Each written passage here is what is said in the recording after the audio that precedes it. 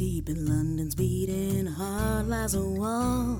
A locked door would be if you know the call. For if the wall steps aside, be not afraid of what you see, 'cause the wizard world is opened up, as has the Griffin. Hello, everyone, and welcome to the Shrieking Shack. This is a Harry Potter reread podcast for lapsed fans. I am your host, Cece.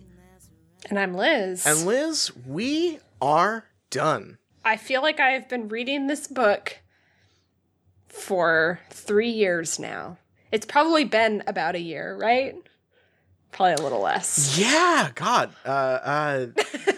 Jesus Christ. Yeah, we've been reading this book for a very long time, but I'm like scrolling through our SoundCloud now. And yeah, this goes back a ways. We've been reading Harry Potter and the Half-Blood Prince. Let's see. Let me just get an episode number here. Since October. Early October, it looks like, of last year. So, not quite a year, but God, it sure feels like it. Okay, like 6 months. Yeah. That's very normal. That's a very normal thing to do. Read one book for 6 months. Read a children's book for 6 months. Yes, we've been reading one children's book for a very, very long time. But I think it's been worth it. I've not at all been psychically damaged by reading this book once a week, and engaging with Harry's increasingly infuriating adventures. I feel great. As they say. That's wonderful. I believe you. Yeah, it sounds like we're both doing great. But before we get to the end of our book series here, we've got a little bit of news to catch up to. Not much, just a little smidgen. Sure. Most important on the docket, top of the reel, is J.K. Rowling. She's been on Twitter. She's back. She's been being very nice and polite on Twitter. You know, that's her prerogative. I will say she has been sneaking a few turfy likes here and there. That and I got the turf tweet that she made that I had kind of spent a little bit of this like weird Twilight Zone of her tweeting again, feeling like she was trying to bury, but it got bumped back up to the top of my feed because someone like a turf replied to it and said like, oh, thank you. This means so much that you would stand for whatever. And J.K. Rowling replied to that with a heart emoji. Oh, so fuck. That just shot it straight up to the top of my feed again. Yeah, I saw that, but there's also the little thing where she liked and also retweeted that like famous turf's book onto the timeline. Yes, I did see that as well. So she's working back up, and I'm wondering, you know, when is the mask gonna fully drop? You know, when is the when is this facade that she's putting up going to disappear completely? That being said, we're getting another side of J.K. Rowling in this new tweet renaissance as well. Right before we started recording Common Room this week, we got Gamer Rowling again. Gamer Rowling is back. Gamer Rowling is back. She says, I'm not saying I sympathize with people who complain about the Quidditch scoring system, but why do you get 10 points in Renegade Roundup? Which I guess this is from the new Mario Kart, the latest Mario Kart thing, I guess. I thought this was Mario Party, because she says Bob-omb Blast at the end here. Even if your team's done all the work and you haven't caught anyone, but only points for the number of people you bomb in Bob-omb Blast. Good point, Joe, I guess. I wouldn't know. I never played the new Mario Kart, actually. For whatever reason, that was not one I picked up. Yeah, I have not played Mario Kart since maybe the GameCube Mario Kart. Double Dash? That's probably my last one. Yeah. Yeah? I think so. I think the Wii one was just so fucking bad that I just never really played another one since after that. I think that those games are, this is a irrelevant aside, but it's in this like realm of games that sure felt like they were worth it for $60 in the year, 2001, and really don't feel that way anymore to me, but they still are $60. Yeah. Well, we could talk about Mario Kart, or we could talk about Lego. How do you feel about Lego? Well, genuinely, I love to build Legos. Lego's awesome. I keep on seeing like the Lego Hogwartses and stuff and going like, that would be cool. Yeah. That's something from my childhood that I still hold on to for sure. But they've announced some new Harry Potter Lego. And some of them I think are pretty cool. We've got the astronomy tower, which we've just read. It's very cool that we have a model that we can throw a little Dumbledore off of now. There's a Burrow model which looks very nice. There's a kind of a scary Hedwig. Did you see the Hedwig? I'm sure I did, but it did not stick out to me as scary. It's something about this. I don't know. It's a little spooky to me. Oh, I did it's not like see robot this, Hedwig. Yeah, it's a little scary. It's a little bit scary, but it's still pretty cool. Would be fun to build. But they've got one here, which is Lego Harry Potter Forbidden Forest Umbridge Encounter. Which comes with Harry, Hermione, Umbridge, and then Grop as a huge Lego man, and then 2 centaurs. Which, I don't know. I don't know about this one. That's such that scene, it gets brought up a lot on the subreddit, and it was kind of in the genre of post where people would post and be like, if you think about it, it's really dark. effed up. What happened? And so I spent the whole time being like, no, I am sure that is not the case. But then we got to it and I was like, oh. Yeah. Oh, it extremely is. It extremely is that. Quite textual. So it's weird to see it be turn into a toy. Yeah. This is up there. It's maybe not quite as egregious because I guess the movie scrapes by not having that insane scene that the book has where they see Umbridge in the hospital and make horse noises at her. Yeah. Which is really the part that seals the deal on that nasty shit in the book. But this is kind of on the same level to me as the Funko Pop of Laura Palmer wrapped in plastic. Oh my god. It's just a little dark for a Lego thing, maybe. I don't know if it's appropriate. But the Lego centaurs are cool, I guess. I don't think those have existed before. Their Lego horse bodies. They're pretty funny. Yeah, they're pretty cute. But I would say maybe a weird choice for a Lego set. Maybe not the most appropriate one. All right, we can't avoid it. We even have an insane Umbridge centaur-related scene to talk about in our chapter. Yeah, somehow. We're clearing the deck. We had just a tiny little appetizer of news this week, but we've got a long runway here. It is time to talk about the final chapter of Harry Potter and the Half-Blood Prince. Okay. This is chapter 30. It's called The White Tomb. Classes have been suspended because the headmaster was murdered by one of the teachers. Exams postponed, and many students are going home after Dumbledore has died, so... not all the students stayed for Dumbledore's funeral. We don't know if Jack Sloper went home, but a lot of people did. And also, a lot of visitors are arriving for the funeral that's going to be held in a couple days.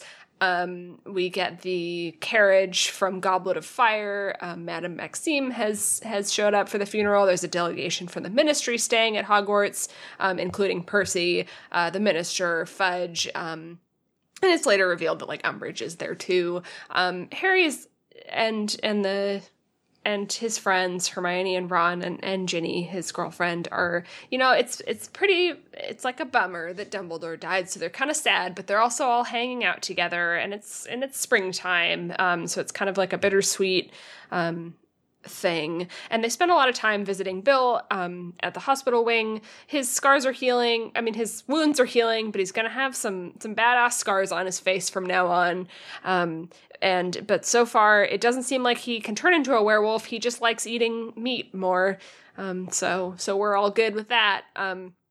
Ginny says that she's going to have to accept Fleur because it just seems like she really loves him.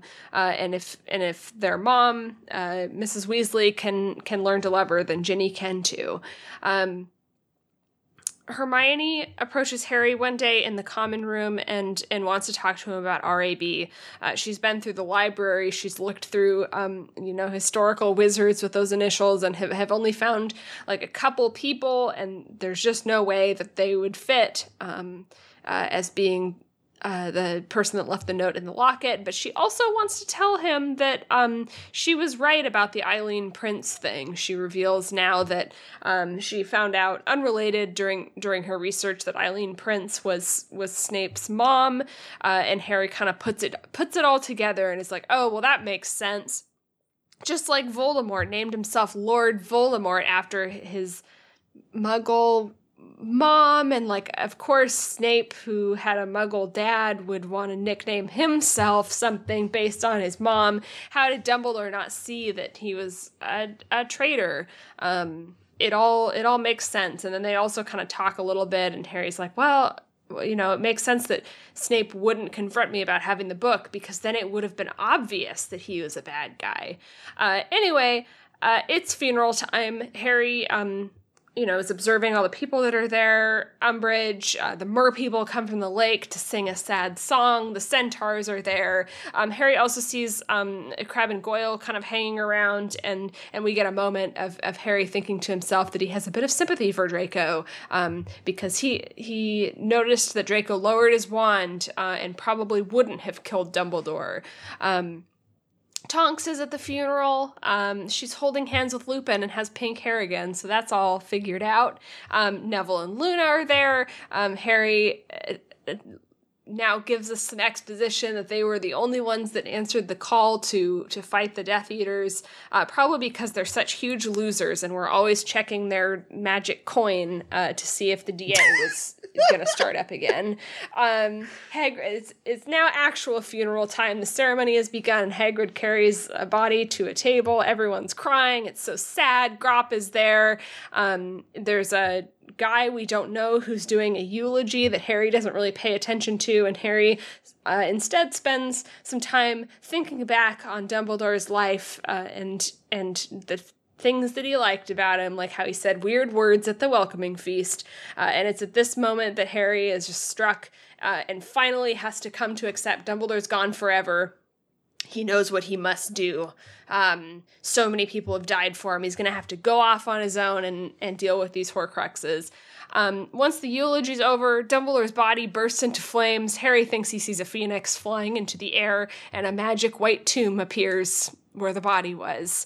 After the funeral is over, Harry talks to Ginny and breaks up with her because he knows what he has to do. He has to go and get the Horcruxes, and she can't come with him because what if Voldemort found out they were BF and GF, and then Voldemort kills Ginny, and he'd never be able to forgive himself. Harry has basically the same talk with the minister again, where the minister approaches him and says, like, hey, do you want to come and talk about how cool I am now? And Harry says, like, nope, I'm Dumbledore's man still. Harry tells Hermione and Ron his plan. He's going to go back to the Dursleys because Dumbledore wanted him to, and then he's going to go on his magic quest to destroy the Horcruxes. They say, of course we're coming with you. He's like, okay. And Ron and Hermione also tell him that, you also have to go to a wedding for Bill and Fleur before you can go on your Horcrux quest. And he thinks, wow, a final lovely, wonderful, beautiful event for me to enjoy my friends before I go on this like weird Horcrux suicide mission. That's the end of the book. What a way to end this book. I think even at its worst, as we've been reading this series again, I think like even the most frustrating, like narratively irritating or lackluster chapters we've read, I don't think I've ever really felt like, damn, this is badly written. I think this chapter might have been the first time I ever had to like pause and like put the book down and go do something else for a second, because not because like I was frustrated with like the story or like, you know, that like the you know, where things were going, but like because the like mechanical act of reading this was bothering me so much. Is there any part in specific that you can point to There's just so that much made you feel that way? weird stuff. I mean, so there's stuff like, I think that when the funeral starts and Harry has that like internal monologue about like, you know, oh, I'll never see Dumbledore again. I'm never going to like see this guy who the last time I met I was going to scream at for not telling me why my parents died. I thought that was terrible. I think the part where he's like watching the like minister or whoever it is eulogizing, and he like has that like wistful part where he suddenly remembered Dumbledore's idea of a few words: nitwit, oddment, blubber, and tweak, and again had to suppress a grin. What was the matter with him? Like it's so cloying here. Then there's also just like really weird, and I know that this is the most nitpicky of nitpicky shit, and I'm very sorry to do this. I this is not the kind of critic I usually am, but there's just weird shit like Tonks seemed to be holding hands with Lupin. What is that? She either is or she isn't. What do you mean she seemed like she was holding his hand? What does that fucking mean? Have her hands. Like, it just feels so, like, pleased with itself and self-indulgent in a way that, like I said, even the chapters I've enjoyed least because of, like, how they pan out narratively, I think have still been, like, well written, and, like, fun to read, at least on, like, a, you know, on like my lizard brain level of like, these are pleasant words arranged in a pleasant way that I am enjoying, even if I'm maybe not loving what they say, right? But like this is the first time I like felt like I was really struggling with like how it was written. Yeah, I could definitely see that. I kind of liked it. Okay. A little bit. Okay. All right. I don't disagree with you about it just being a little like sloppy. Yeah. But to me, this was like the shadow of the book this could have been. And I don't mean that it's like well done, but it is as if we are seeing the shadows of like subplots that we never got to actually see happen. That is true. There I will say there are a couple of really good moments in here. I think that the first bit with Hermione is like some good classic Hermione, like her like very cautiously and like sort of sympathetically saying like, you know, I did tell, like I was right. That like that is so, that's like perfect like Hermione characterization stuff. Yeah, the scene was very good with Hermione, and then Harry says back to her though, and how do you think I feel? And in that moment, I was like, Harry, what do you feel about this? I literally have no idea. Yeah, I think that's... bad, I guess. I think that's maybe the core of my frustration, is that I think a lot of the stuff... Like, there's a lot of the stuff with the other characters that I think is great. Like I said, I think this Hermione scene is really good for her. I think that Ginny is very well characterized in this chapter. I think that a lot of the, like, fringe details about the funeral are, like, funny and charming, and like sort of elevate the that scene from being like completely maudlin. There's a lot of like funny little details in there of like the other characters, and like Fred and George are wearing like leather suits or whatever, and that's kind of funny, and like there's some stuff in there. But the core problem with it is just like Harry is once again back to being a character I don't recognize in this chapter, and is like functionally an adult again after an entire book more or less of being like a like at least relatively believable teen. He's just back to being just like this wizened and rational adult, which is just not as interesting to read in this situation. Yeah, I guess when I say I like it, what I really am trying to say is that I like the implications of everything that is orbiting Harry and orbiting the funeral, but I do not like the actual meat of the funeral and Harry's like internal life that is coming out here. No, I think that makes no sense. I think that makes sense. The like, the worst part of it, like I said, like the part I was pointing at is just like, this was just like not fun to read and felt crappy, is all like Harry internal monologue stuff.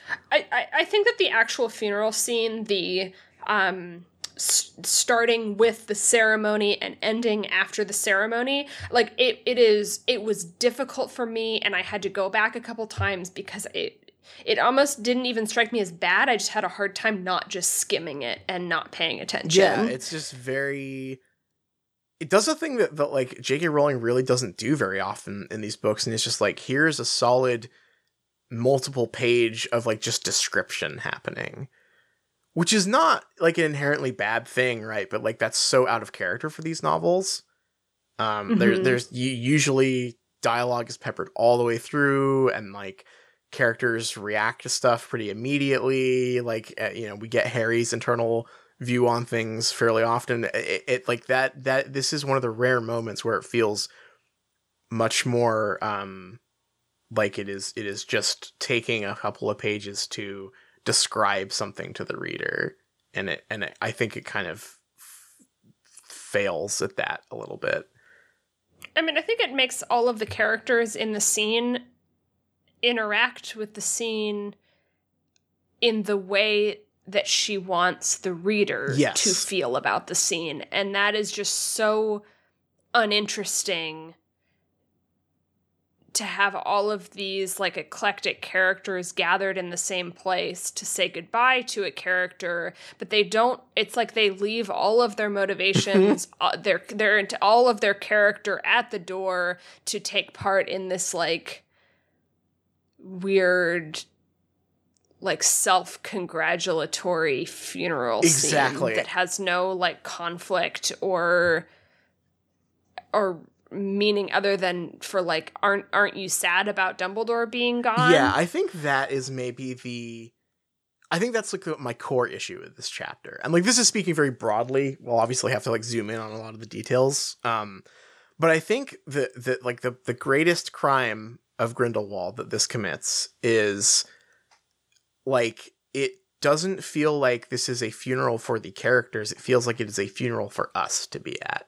Mm-hmm. For a character that obviously we loved, because we've grown up with the books and we're reading the books, and oh no, Dumbledore died. He's my favorite character. What am I going to do without him? I better go to the funeral. I'm like, there were shades of that in that insane scene last chapter where Harry's like, we're going to have a funeral. No one's going home until like, which is like crazy. And then this chapter, like the back half of it, all takes place in a funeral that is just like so like, I mean, it, like, on the one hand, it is like yeah, this is definitely pulling from like J.K. Rowling's personal experience of going to funerals, right? Like I don't think someone could write a chapter like this without having the experience of being at a funeral, because it does feel like one. But like, that's not necessarily what's best for the story here. And I think that what you say about like all these characters sort of like leave their character at the door here is very apt. It's like it feels less like I am getting to see characters react to a major character death, and more like I am just wallowing in the author's like own sadness with having to kill off one of their own characters, or maybe their happiness with having to kill off one of their main characters, right? Like it is, there's like a little bit of like you say, like self-congratulatory feeling to this. There are a lot of characters that show up to the funeral that I feel are only put in the scene to communicate what a big deal it is that Dumbledore died, but isn't like internally consistent with who they are. Like Fudge is there, and he's like sad, like generically sad in the same way that like the reader is supposed to be sad. Like, this is a big deal. And it was last book that he was like literally having like paranoid delusions about Dumbledore making a child army to dethrone him from the government. And like, here he is being like, ah, shucks, it's a big deal that Dumbledore is dead. Why is Umbridge here? like, I know the answer is the Umbridge is here so we can get one last own in on her with the centaurs, right? But why? Why is Grop here? I'm not sure if it is supposed to be like a thing where it's like, oh, everyone like leaves their conflict behind to say goodbye to this like great wizard that everyone respects and admires, except we've spent all this time establishing that he isn't well respected or admired by a lot of these characters. Yeah, he is like a controversial figure. I was about to say, oh, this is just like a novel version of the John McCain funeral. But like, the thing is that the problem with the John McCain funeral is that you see all these like, you know, avowed liberals up there and you're like, oh, you really did like this guy for whatever fucking reason, right? Whereas here, say what you will about the Ministry of Magic, but a lot of them are principled and do not, and like openly do not like Dumbledore. You know, it's not like the situation in real life with the McCain funeral where it's like, well, why the fuck are all these people who like should logically hate this guy? Why are they here? Other than to, you know, to show class solidarity. Whereas here it's just like Fudge openly accused Dumbledore of trying to like usurp the prime minister position, right? Like these are not friends.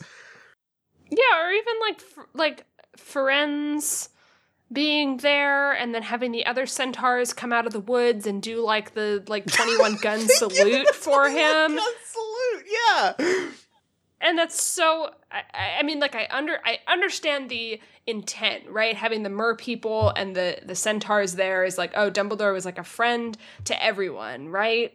But it is so like uncharacteristic of the centaurs that live in the forest, and also like the centaurs hate humans so much that they nearly killed Ferenz for accepting Dumbledore's teaching position. Right, and it just completely undermines that conflict. Yeah, it is best, I guess, not to think about it too much, because I think the answer really is just like it is for the sake of like, wow. You know, when push comes to shove, all these characters really do come together. Which is nonsense, right? Because, like, push has been coming to shove in this series for at least 2 books now. Like, Voldemort exists. He murdered a teenager and tried to kill another one at the Triwizard Tournament. Why didn't Dobby get to come to the funeral? Oh, shit. I didn't even notice that. Yeah, where are the house elves? There were no house elves. That's fucked up. Do you think they were busy doing the catering? Yeah, probably. That's so fucked up. Oh my god. I know. Oh my god, I didn't even think about this. It struck me because when we went down the list of all the people that are showing up for Dumbledore's funeral, and having that include the centaurs and the mer people who are like not even like plot adjacent at best. It reminded me of the statue in the Ministry of Magic that has the goblin and the house elf and the wizard and all of that, and to have Dumbledore and like the house elves are very present in the plot. Dobby is a character. There are no merfolk characters, right? So I was like, why are the house elves? Why are the like servant class not showing up at Dumbledore's funeral if it really is just going to be this big show about how he like treated everyone equally? Yeah. Huh. That is weird. Why are they not there, and why the fuck do the ministry people show up? That is Like I get Rufus, right? Like he's the prime minister. He's the minister of magic. He has to show up. Like that is a John McCain funeral situation for him. He is just locked into that. Like, and at least he has his own motive here. Yeah, he does have an agenda, as stupid as it is. Right, he's here to talk to Harry. But yeah, the centaurs have like, I guess, set aside centuries of kind of apparently, as the deeper we get in this series, rightfully hating humans for like forcing them to live in the woods and categorizing them as beasts or whatever. But they'll come out to give a 21 gun salute to the guy that they nearly killed Ferenz over for taking a job from. The mer people are sad because, God, the more I think about that, the weirder it is. Like, because there's that nonsense line where Harry sees the mer people singing, and he like has a wistful memory, and it's one of the funniest lines in this. There was a soft splashing noise to his left, and he saw that the mer people had broken the surface to listen too. He remembered Dumbledore crouching on the water's edge 2 years ago, very close to where Harry now sat, and conversing in Mermish with the Mer Chieftainess. Harry wondered where Dumbledore had learned Mermish. There was so much he never asked him, so much he should have. Sorry, first of all, the sentence conversing in Mermish with the Mer Chieftainess is so fucking funny. Like, that's the kind of, like, weird stock fantasy line that, like, this series so deftly avoids most of the time. Uh-huh. But also just like having this like wistful memory of Dumbledore telling them, like, the leader of this like mermaid tribe, like, hey, can you pretend to just be psycho for us? Can you like be... It's for the children. It's for the kids. Please. It's for the kids. They'll love it. Can you just pretend to be a stereotype for a little bit? That'll be great. Thank you. But I guess I want to rewind a little bit, because I think all the best stuff for me in this chapter was kind of at the beginning. Because I think like I said, Hermione having to get in one last "I told you so" in this book is great. That you know, good. And it's funny because it's like it is sort of sweet of her to like in her own way to like, one, have waited this long to say it, and two, to like, you know, she is looking at the RAB stuff. She's like helping. And I think like that's like really sweet in a like very Hermione-ish way. To like, I don't know, I'll wait 3 days or whatever it is before I do the like bypassing social norms to tell you what I believe is correct, right? But I also think like the stuff that works best here is like the mood in the castle before the actual funeral, right? Like that stuff's pretty good.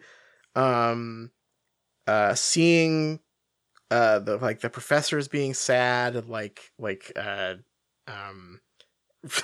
Rufus taking Snape's place at the table is pretty funny. Like there's like all these things that like feel so like it creates much more of a tension.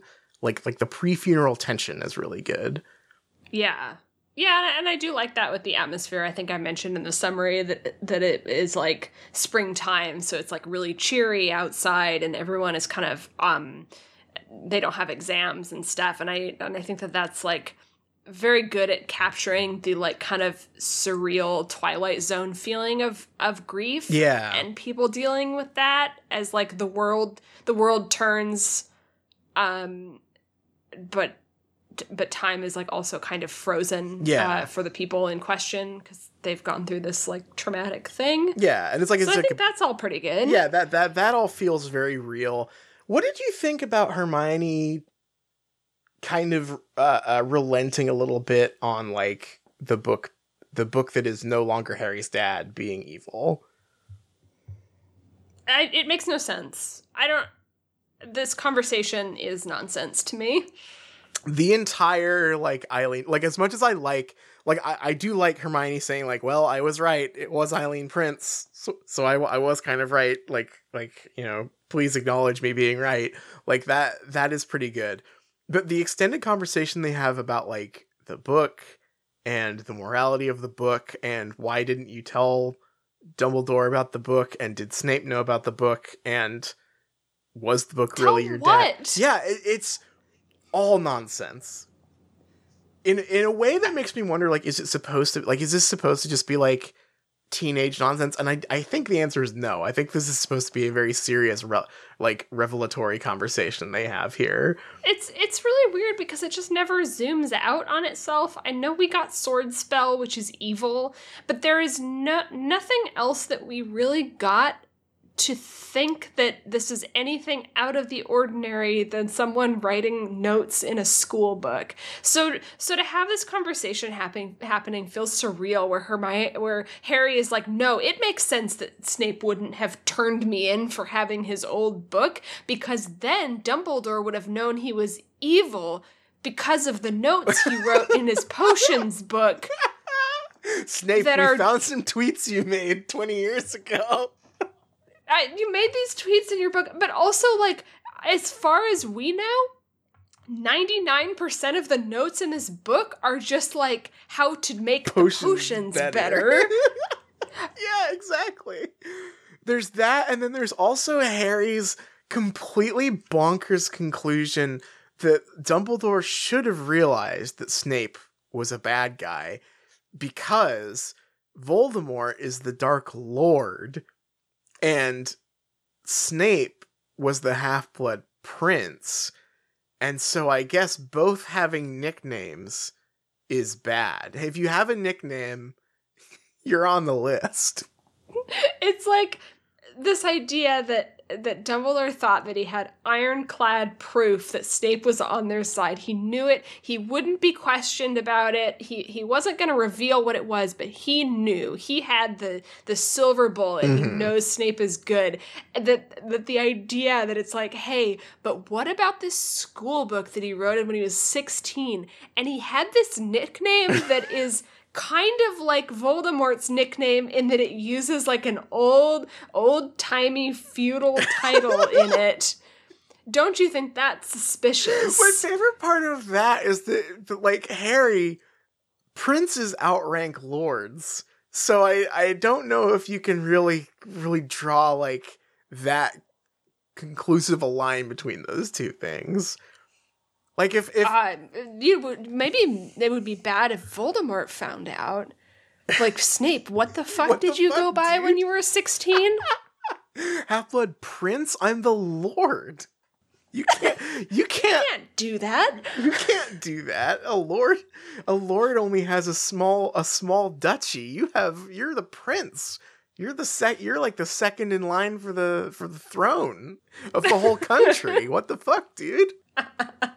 I guess dukes have duchies. That's incorrect, but still, like that is such a funny like conclusion for, like, again, it is so close to like being a funny Harry being dumb thing, but the fact that like Hermione or Ron doesn't say like, Harry, that's stupid. Having a nickname doesn't make you evil, makes me think that I am supposed to take this seriously as like, oh damn, Harry's right. Fuck. I mean, it's presented like the conclusion of a mystery. Right. Like this literally is the scene where it's like, oh, all the pieces fit together, except none of the pieces make any sense. They're just nonsense. Yeah, they're not related really in any way.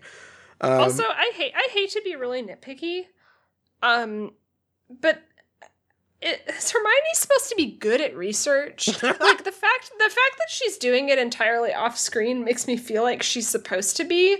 But her research doesn't make any sense. Like, I don't understand why she wouldn't figure out that it's Snape from finding Eileen Prince in the first place. Like, why not pull on that thread a little bit?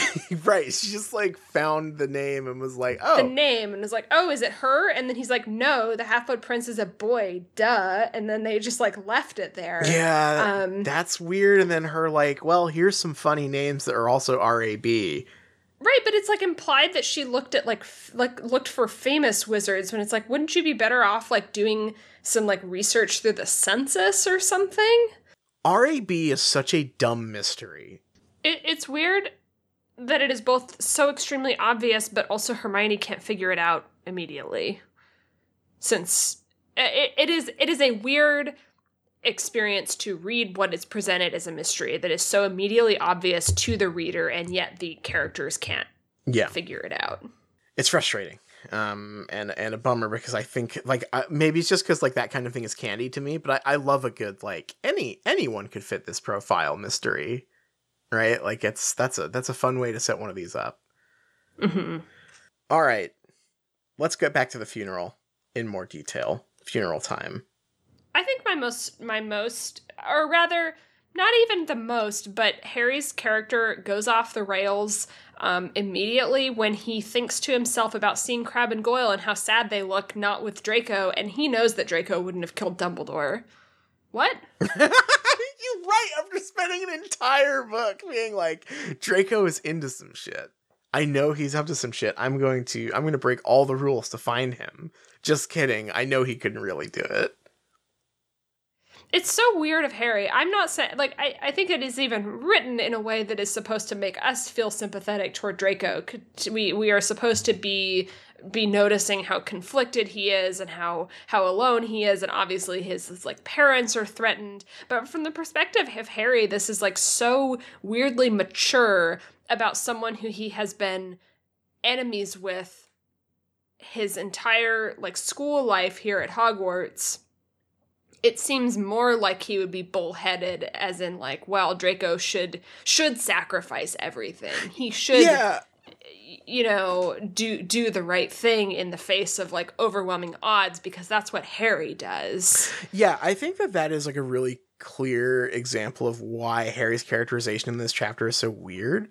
Like, I don't disagree in like a narrative sense that like I have like some sympathy for Malfoy, right? Like Sure. me, the reader, knowing the situation he's in. Harry, the character, expressing that is very odd to me, because, like you say, like you know, Malfoy has been his rival not just in this book, but like throughout the entire series. He, even if he did not pull the trigger, he like set up the entire situation that got Dumbledore killed. And I think that this speaks to one of the weirdest things in this chapter is that like Harry doesn't embody any sort of like character here. This is just like proto Messiah Harry for the next book. Because Harry is just the most forgiving and like understanding character all of a sudden, which he has never been. As much as I you know, in his best moments, I really like Harry as a character, and it has never been because he's like understanding and caring, right? Like his behavior here is bizarre regarding Draco, and it's even bizarre regarding Dumbledore. Like, I realize that the main takeaway here is probably that like, oh, you know, now that he's lost Dumbledore, he sees what really matters, and bygones are bygones, and like all of those other negative thoughts that he had are just like pushed out of his head. But also, like, he's 16 in this book, and no 16-year-old can do that. And that is one thing in a series that, like, you know, if this series had like maintained the like the writing style of the first 3 books where like they're kind of like small adults the whole way through, that's one thing. But the last 2 books have been so dead set on making Harry a like believable angsty teenager. It is a weird like sudden whiplash back to him being incredibly emotionally mature and like whip smart, because he had a lot of shit on his mind regarding Dumbledore before he died, and like before they went on the Monster Energy drink tasting thing. Like, he was going to yell at Dumbledore about Snape, and like, hey, you never told me that Snape was involved in my fucking parents' deaths, right? Like, he had some stuff to talk to Dumbledore about. Right. And I'm surprised that his takeaway at the funeral is not like anger, like, you know, or at least like a mix of sadness and anger. Like, obviously, you know, recognize that like Dumbledore was this big mentor in your life and he's gone, and like that's sad, and like, you know, feel conflicted. But like, Harry had a lot of anger that he has just let go of here, which is just not reasonable for a 16-year-old character to do. I think that I would even take it further than that, and I would say that not only is it unreasonable for a 16-year-old, but I'm not sure what kind of person in the middle of the things that have happened to Harry would ever have the grace that Harry has in this situation, nor should anyone be asked to have that kind of grace. Yeah, it is literally messianic grace, right? Like, it's crazy. I mean, I think the Draco stuff is the most. I mean, like the Dumbledore stuff, I understand as like a stand-in for the reader, but the Draco stuff makes no no sense. Like, Draco has been spouting, like, race science at Harry since the moment that he met him. I mean, in Chamber of Secrets, he was hoping that Muggleborns would be killed, like his classmates. Like, that's some, like, sicko shit.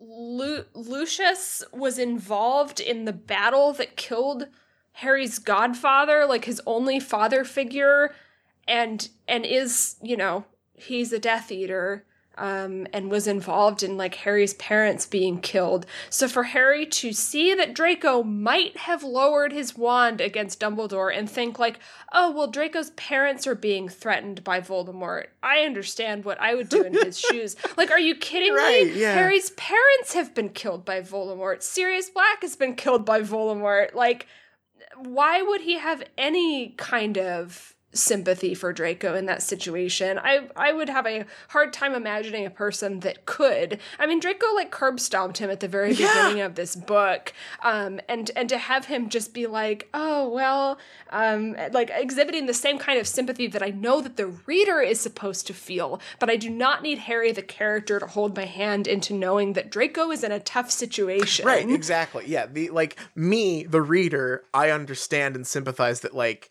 Draco is at a, like, crossroads in his life where he, you know, he has been raised to be this little Nazi boy his whole life, but after, like, you know, after, like, seeing what that actually means, he clearly got cold feet, right? Like, and that's that's a really interesting story.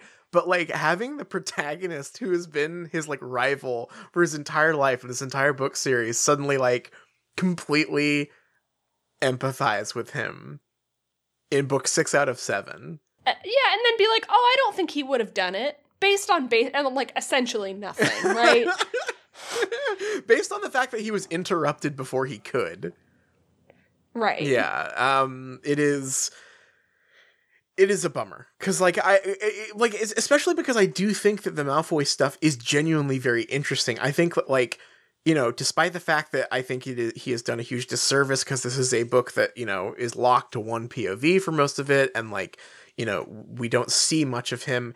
I think that, like, if I had to, like, pick one character, aside from maybe Ginny, I think that Draco is the character who, like, got the most interesting, like, narrative glow up in this book. Mm-hmm. You know, between this and previous novels, because we do get that, like, that more three-dimensional element to him, and we do realize that, like, oh yeah, he's maybe realizing some shit, and you know, I'm invested in whether or not he chooses to continue walking this path or not, right? One, it's very funny that apparently this plotline just gets completely dropped. I don't think this... I mean, that makes this its resolution, right? Yeah. This idea, like, this is resolving it in our mind. Like, oh, Draco has had his redemption arc because Harry assumes what might have happened differently if different things happen. Right, because as far as I know that one thing people always say they prefer about the Deathly Hallows movie to the book is that, like, Draco does get to do something in the last movie or whatever that's, like, slightly redemptive, right? Like, he gets to make more choices in the book or in the movie than he does the book. Right. So it is funny reading this and realizing, like you said, like, oh, this is the conclusion of Draco's character arc, more or less, and it's Harry musing about, like, oh, well, I guess I will turn the other cheek, which is so, again, like, it is so funny because, like it is admirable grace that Harry has here.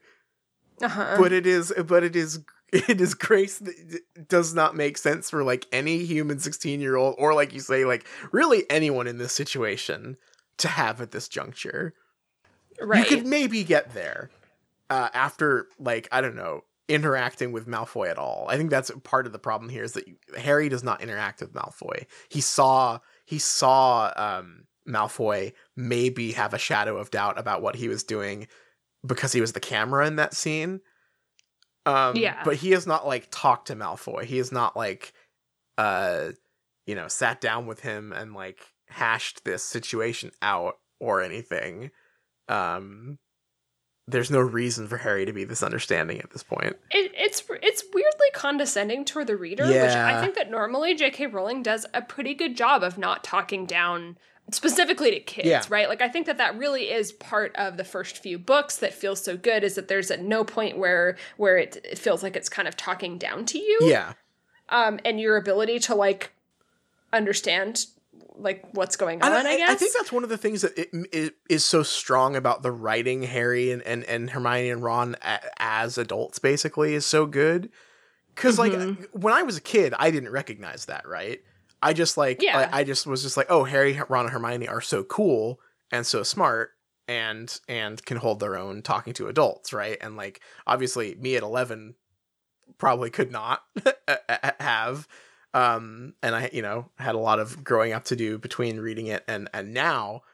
But, like, reading something as a kid where characters are not just spoken to the way you are spoken to as a kid always feels good, I think. Yeah. But it just feels weird that it's like, this book doesn't trust you enough to recognize and have some, like, external sympathy for Draco's situation, being a 16-year-old who is being threatened with the death of his family, to do this suicide mission. Like I can get there just fine without having Harry think that to himself, because he would never think that. Especially because we got that chapter with Snape and Narcissa.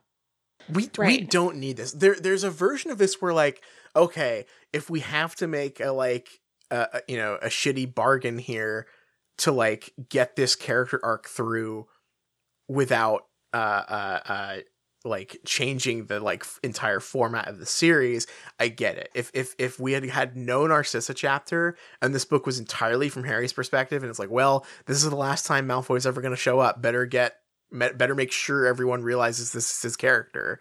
Like, I wouldn't like it still, but I would get it. But, like, with the Narcissa chapter here, it's pretty explicit to us, the readers, already that Draco is in a situation he can't control. Mm-hmm. Like his mom made Snape make an unbreakable vow to stop it. Like, it is clearly a big deal and clearly a conflict. And I don't need Harry to suddenly, like, have, like, Christ-like clarity to realize that. It's also just kind of wrong as well. Because, like, just because Draco is, like, put in this really bad situation of having to do, like, this weird suicide murder plot, it really isn't representative of him having, like, a change of heart or thinking that what Voldemort is doing is bad. Right. It's still very self-serving on his part. Like, yeah. Like, at a certain point, you're like, oh, yeah, I guess it does suck that you were forced to do a suicide mission. You are still part of the Nazi Death Eater Club, though. Right. and if it were someone else doing this, you would probably just be kind of into it. Right. Yeah. If you had not literally been put in the shoes of the, like, foot soldier here, you would not have thought twice about this. Mm-hmm. And again, I'm not against Draco having a redemption arc. That is all just fine. But it feels like he is at the beginning. Yes. Of a redemption arc. Yeah. That doesn't go anywhere. Right. It's like the things, I think the things that we are saying are things that would be great to come up in the story, right? Like, if there was a scene in book 7 where, Malfoy swears, I don't know, just this isn't even rewrite. This is just, like, spitballing, like, the most basic redemption arc shit. But if Malfoy was like, oh, I want to join you on the Horcrux mission, Harry, I was so wrong the whole time.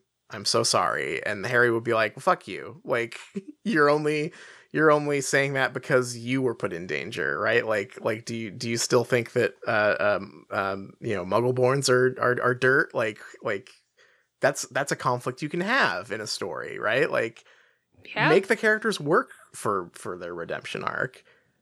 Right. Draco's not doing any work for a redemption arc here. J.K. Rowling just said, like, well, Harry sees that things are tough, I guess, all over. And it's all... Harry's like, damn, who would hate to be Draco, I guess. I forgive him. That's very Christ-like of Harry. Yeah. Yeah, and like the Dumbledore stuff is the same to me. Like I wish that Dumbledore, or I wish that Harry was holding on to some kind of anger with Dumbledore.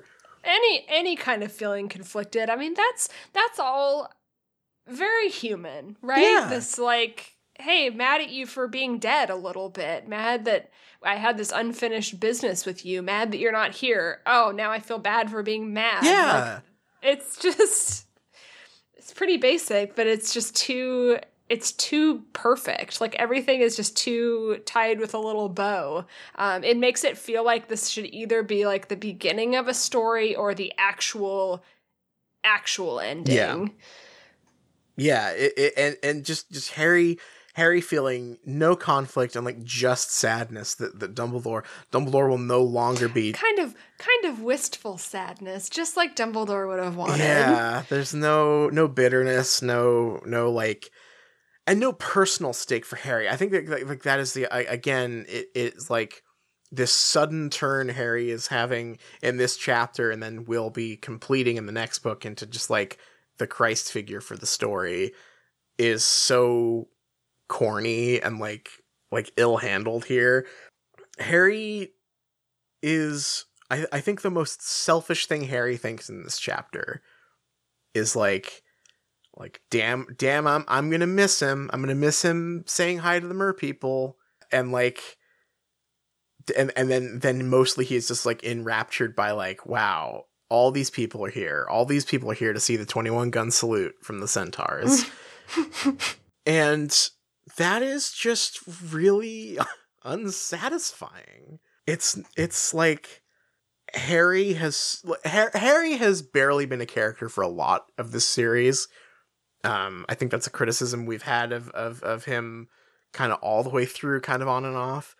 Mm-hmm. But I worry that like this is like the final, like maybe we're having a funeral for Harry as a character now, because he is going to be Wizard Jesus next book, and him just like suddenly having this level of grace and this level of like selflessness and like lack of anger, like that's so opposite to what the few moments of like actual characterfulness we get out of Harry in this book.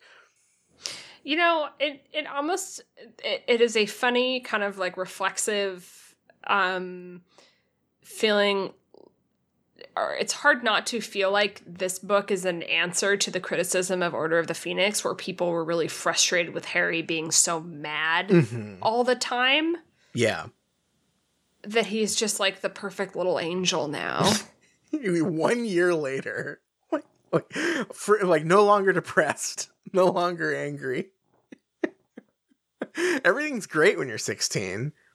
I mean, it's driving me crazy because it's like from Harry's perspective, Dumbledore just got himself killed because he wouldn't listen to Harry. Yeah. He kept saying that he had this like ironclad proof that Snape was a good guy, and now he's been killed because he wanted to believe this guy who has been bullying Harry his whole life and got Harry's parents killed, and he didn't tell him that, and now Harry has to go on this like insane stupid quest, and he has to do it completely alone. But good thing that Harry doesn't feel any like conflict or strife over that whatsoever. It is so weird too, because like the Harry at the beginning of this chapter and the Harry at the end of this chapter are different people.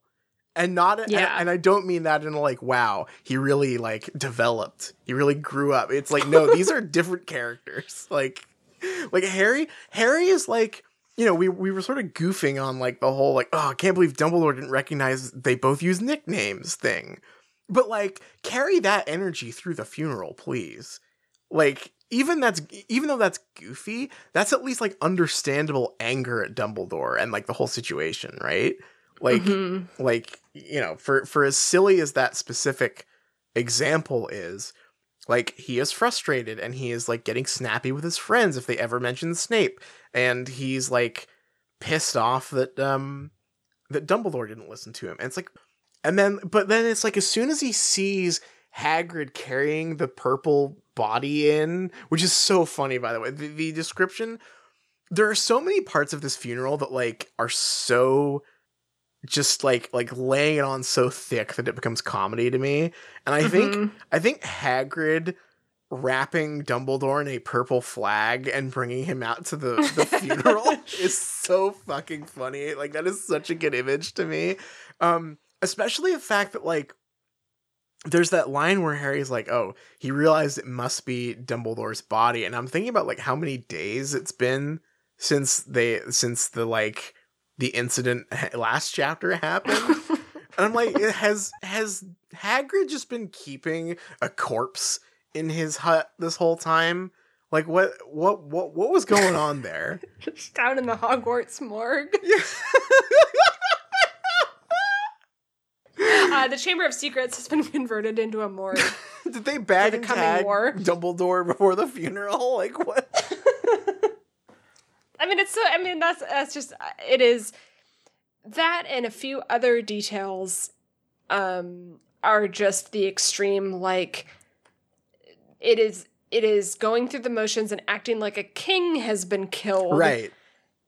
But he's like a high school principal that just got murdered. Yeah. I'm thinking of, like, all the, like, best funeral scenes that I've seen in movies or read in books or whatever. And, like, there are ways to, like, inject comedy into them even that, like, you know, is fun and kind of sweet or, like, ironic or whatever. Like, I was thinking about the, like, do you remember in the first season of Game of Thrones, there's that scene where a king dies and they, like, try to give him the Viking funeral, but the archer is drunk and can't hit the like, flaming arrow. And there's like, that excruciating 5-minute scene of him trying. Like, that's fucking hilarious. I love that. This scene of, like, a sad 9-foot-tall man carrying a purple body that's been in his house, presumably, for a weekend or whatever, putting it on a stone slab, and then a fireworks display happening, and, like, turning it, like, magically turns into a tomb, like a David Copperfield show or something. Like, there's a real comedy to this that I don't think is intentional, and I wish it was. Like, I wish that this was, like, just an absurdist, like, Harry going, like, is this what, like, all wizarding funerals are like? Is this just how this goes?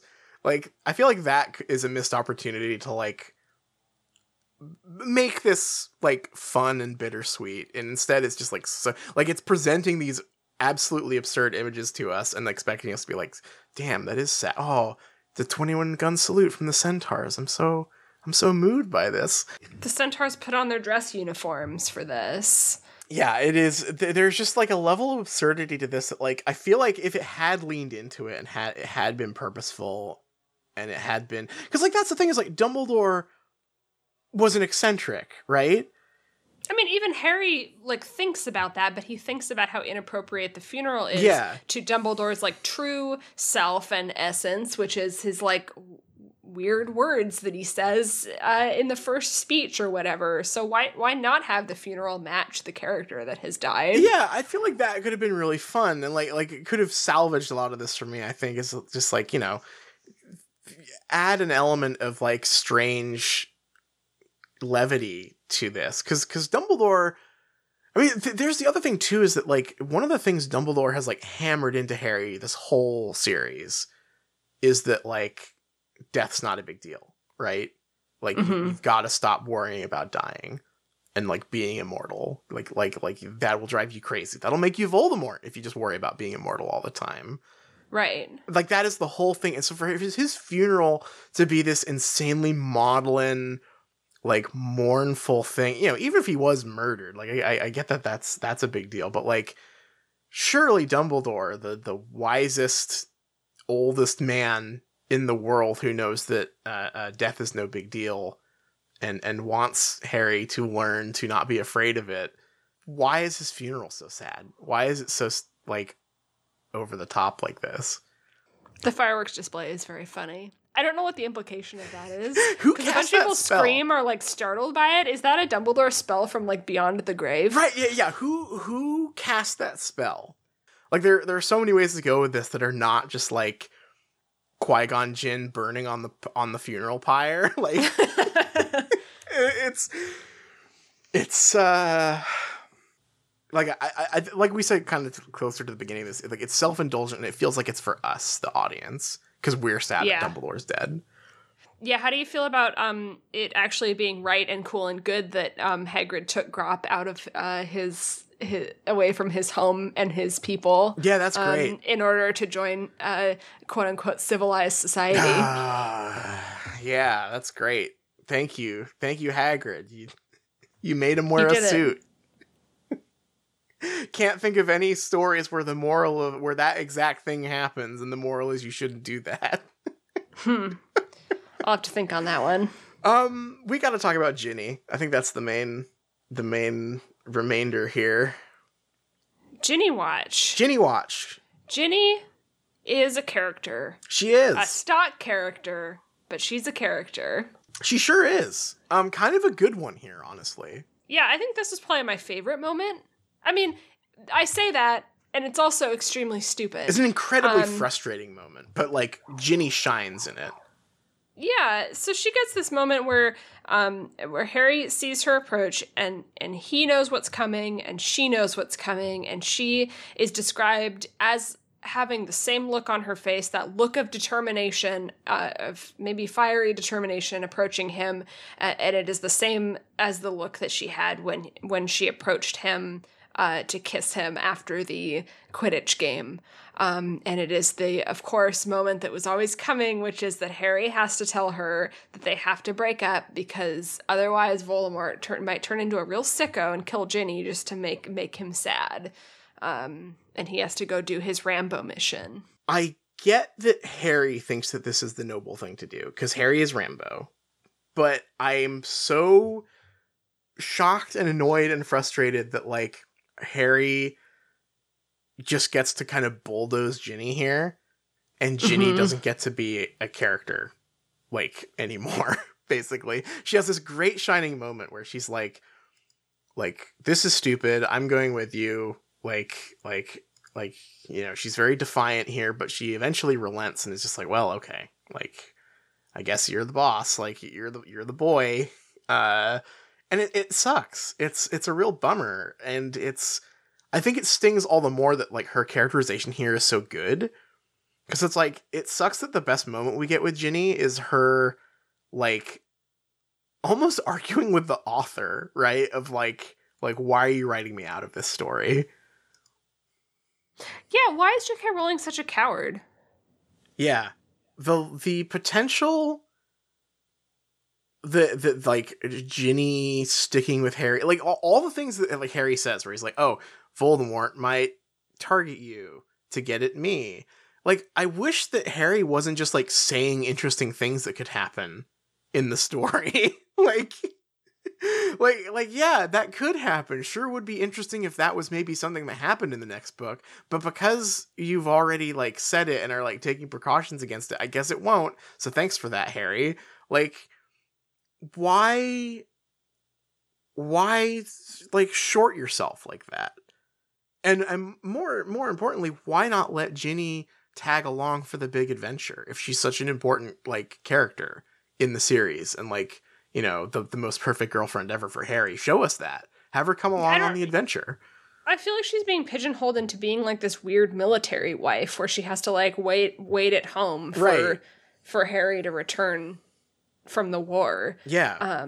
And it is so contrary to really what I think her character is supposed to be, right? Like, she wants to be in it. Yeah. And it is so bizarre that she doesn't fight against Harry here, especially because his argument makes no sense. Yeah. Because he's doing the whole thing. It's like, everyone I love dies. True. That does seem to be a trend. But them breaking up doesn't change the Weasleys are, like, an enemy of Voldemort. Well, not only that, could you imagine, if I was Ginny, I would be so fucking pissed if like, Harry broke up with me over this stupid, like weird noble. Like she even says like, "Oh, you're doing this to be noble," right? Like she knows exactly what he's doing. Yeah. And then him walking a few feet, and then Hermione and Ron appearing and saying, "We're going with you no matter what," and him going, "Okay." Like, what the fuck? Like, I would say like, you know what? I'm breaking up with you at that point. Like, forget it. Bye. Like, see you. I mean, the logic just makes no sense too, because they approach him and he kind of tries to do the same thing where he's like, well, no, I have to do this on my own. I don't want to risk anyone else. And they basically say like, oh, but we didn't quit before, so we're not gonna quit now. And he's just like, okay. It's so unbelievable that like he lets them tag along. He's just such a pushover with them, like immediately. Like they press back once against his assertion that like he has to be Rambo and do it himself, and then he's like, well, okay. Ginny, I guess, doesn't counts like, Harry, that's your girlfriend. Bring her along. What, like, if not just for like, you know, to be nice and to like not be a psycho Rambo guy. Think of the storytelling potential that would have if it was Harry, Ron, Hermione, and Ginny going camping together and having to be annoying teenagers while also saving the world. Like, that is the most basic, like, story setup ever, but like that's a story that's meaty, right? Like you can get a lot of stock drama out of that. Yeah, and honestly, in any kind of like character driven story like this, just throwing a new person with a new perspective and relationships with all of the characters that we already know separately, it just adds interest. There are like legitimately so many routes that you could take. Like, you know, you could have Ron like getting more bitter with Harry and maybe recanting on his whole like, well, it's okay if you date my sister, I guess. You could have tension with Ginny. Maybe she thinks that like Harry and Hermione are too close. Maybe Hermione feels left out. Maybe like again, these are all the most basic ass like frankly like overdone character drama like recipes, right? But there's something, and there would be something new for this book or for the series, and it is so weird that they would, or that J.K. Rowling would just nip that in the bud. Like no, I do not want this. I do not want this juicy character drama. Actually, no, thank you. It is so strange the amount of work that she'll do to invest in establishing characters and making you care about them, but then just like snatching away any possibility of them getting anything to do. Right. God, that was the thing you said about Luna and Neville at the beginning of this chapter. is so apt too. Like Harry just going like, damn, I bet they were sitting around twiddling their thumbs waiting for me to call them on the coin this whole time. Fucking losers. It's like, yeah, I mean, I'm kind of sitting on my thumbs waiting for them to appear because they're good characters that I like and I'd like to see more of them. All of the groundwork is laid. It's just like it is so resistant to doing anything with it. Yeah. It's bizarre. Yeah, I don't know why. I think the Ginny thing is just so crazy to me. Like, you spend this whole book like setting up their relationship and doing this will they or won't they thing, and Harry pining after her while she's dating Dean, and then they date for one chapter, and then he's like, oh, I can't have you hanging over my head. What if Voldemort sends a hit wizard to you? It's like, well, like, why does Harry have that foresight?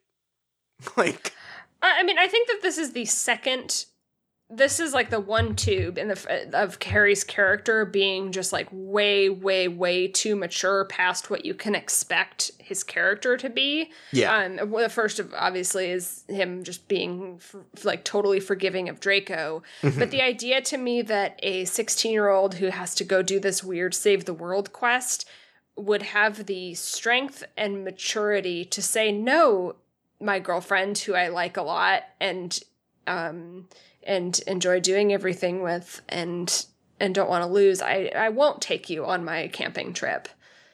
What 16-year-old is gonna turn that opportunity down. Are you kidding me? In fact, what if God, you could even insert some drama into this chapter. Why not have Harry turn to Ginny and like whisper to Ginny, like, I'm going on the Save the World adventure, but if you want to come along, I'm just saying, you want to come along, and her going like, yes, of course, I will go with you, and then them trying to sneak away, and Hermione and Ron being like, hey, hi, yeah, can we come along? And Harry having to be like, yeah, I guess. Like, that would be way, but you could, there's so many good ways you could arrange this story. Yeah, and also, like, that also creates conflict for Harry with some other characters, because, like, of course, he's being insanely reckless, right? He wants to bring his girlfriend along with him on this, like, save the world quest, but it's not all fun and games. That creates conflict between him and, like, the Weasleys, who want to protect their youngest daughter. It creates conflict. It's like, hey, can you guys stop making out and come find this Horcrux, please? Right. And Harry's sitting there like, oh, I have to do this thing. Like, I've gone through all this stuff, but I also just want to be a normal teen hanging out with my girlfriend on a camping trip. Right, exactly. Man, God, that's so good. And the thing that I think really just nails the frustration in for me with like the way that this is set up is like Harry is both exhibiting insane Christ-like grace and maturity, but he is also still making a very teenagery decision here to go on the quest. Like, this isn't, it's not like Dumbledore like pulled him aside before he died and was like, Harry, I need you to go on a camping trip after I die so you can find the rest of these. Like, he just like vaguely alluded to needing to destroy all of them, right? Right. He didn't give Harry a like mission plan. And so Harry deciding that the best thing to do is not go to Hogwarts and going on this like adventure by himself is a very reckless decision that he's making, while also being like, oh, well, I guess, things are hard for Draco too. And like, well, damn, it's going to be sad without Dumbledore. And I can't have a girlfriend because what if Voldemort uses that against me? Like, he's making these very like cold, rational decisions while also making the dumbest possible decisions. Just like, I'm gonna go find all these magical dark artifacts by myself and not go to school. I don't know how to destroy them. I don't have any other information about them, but here I go.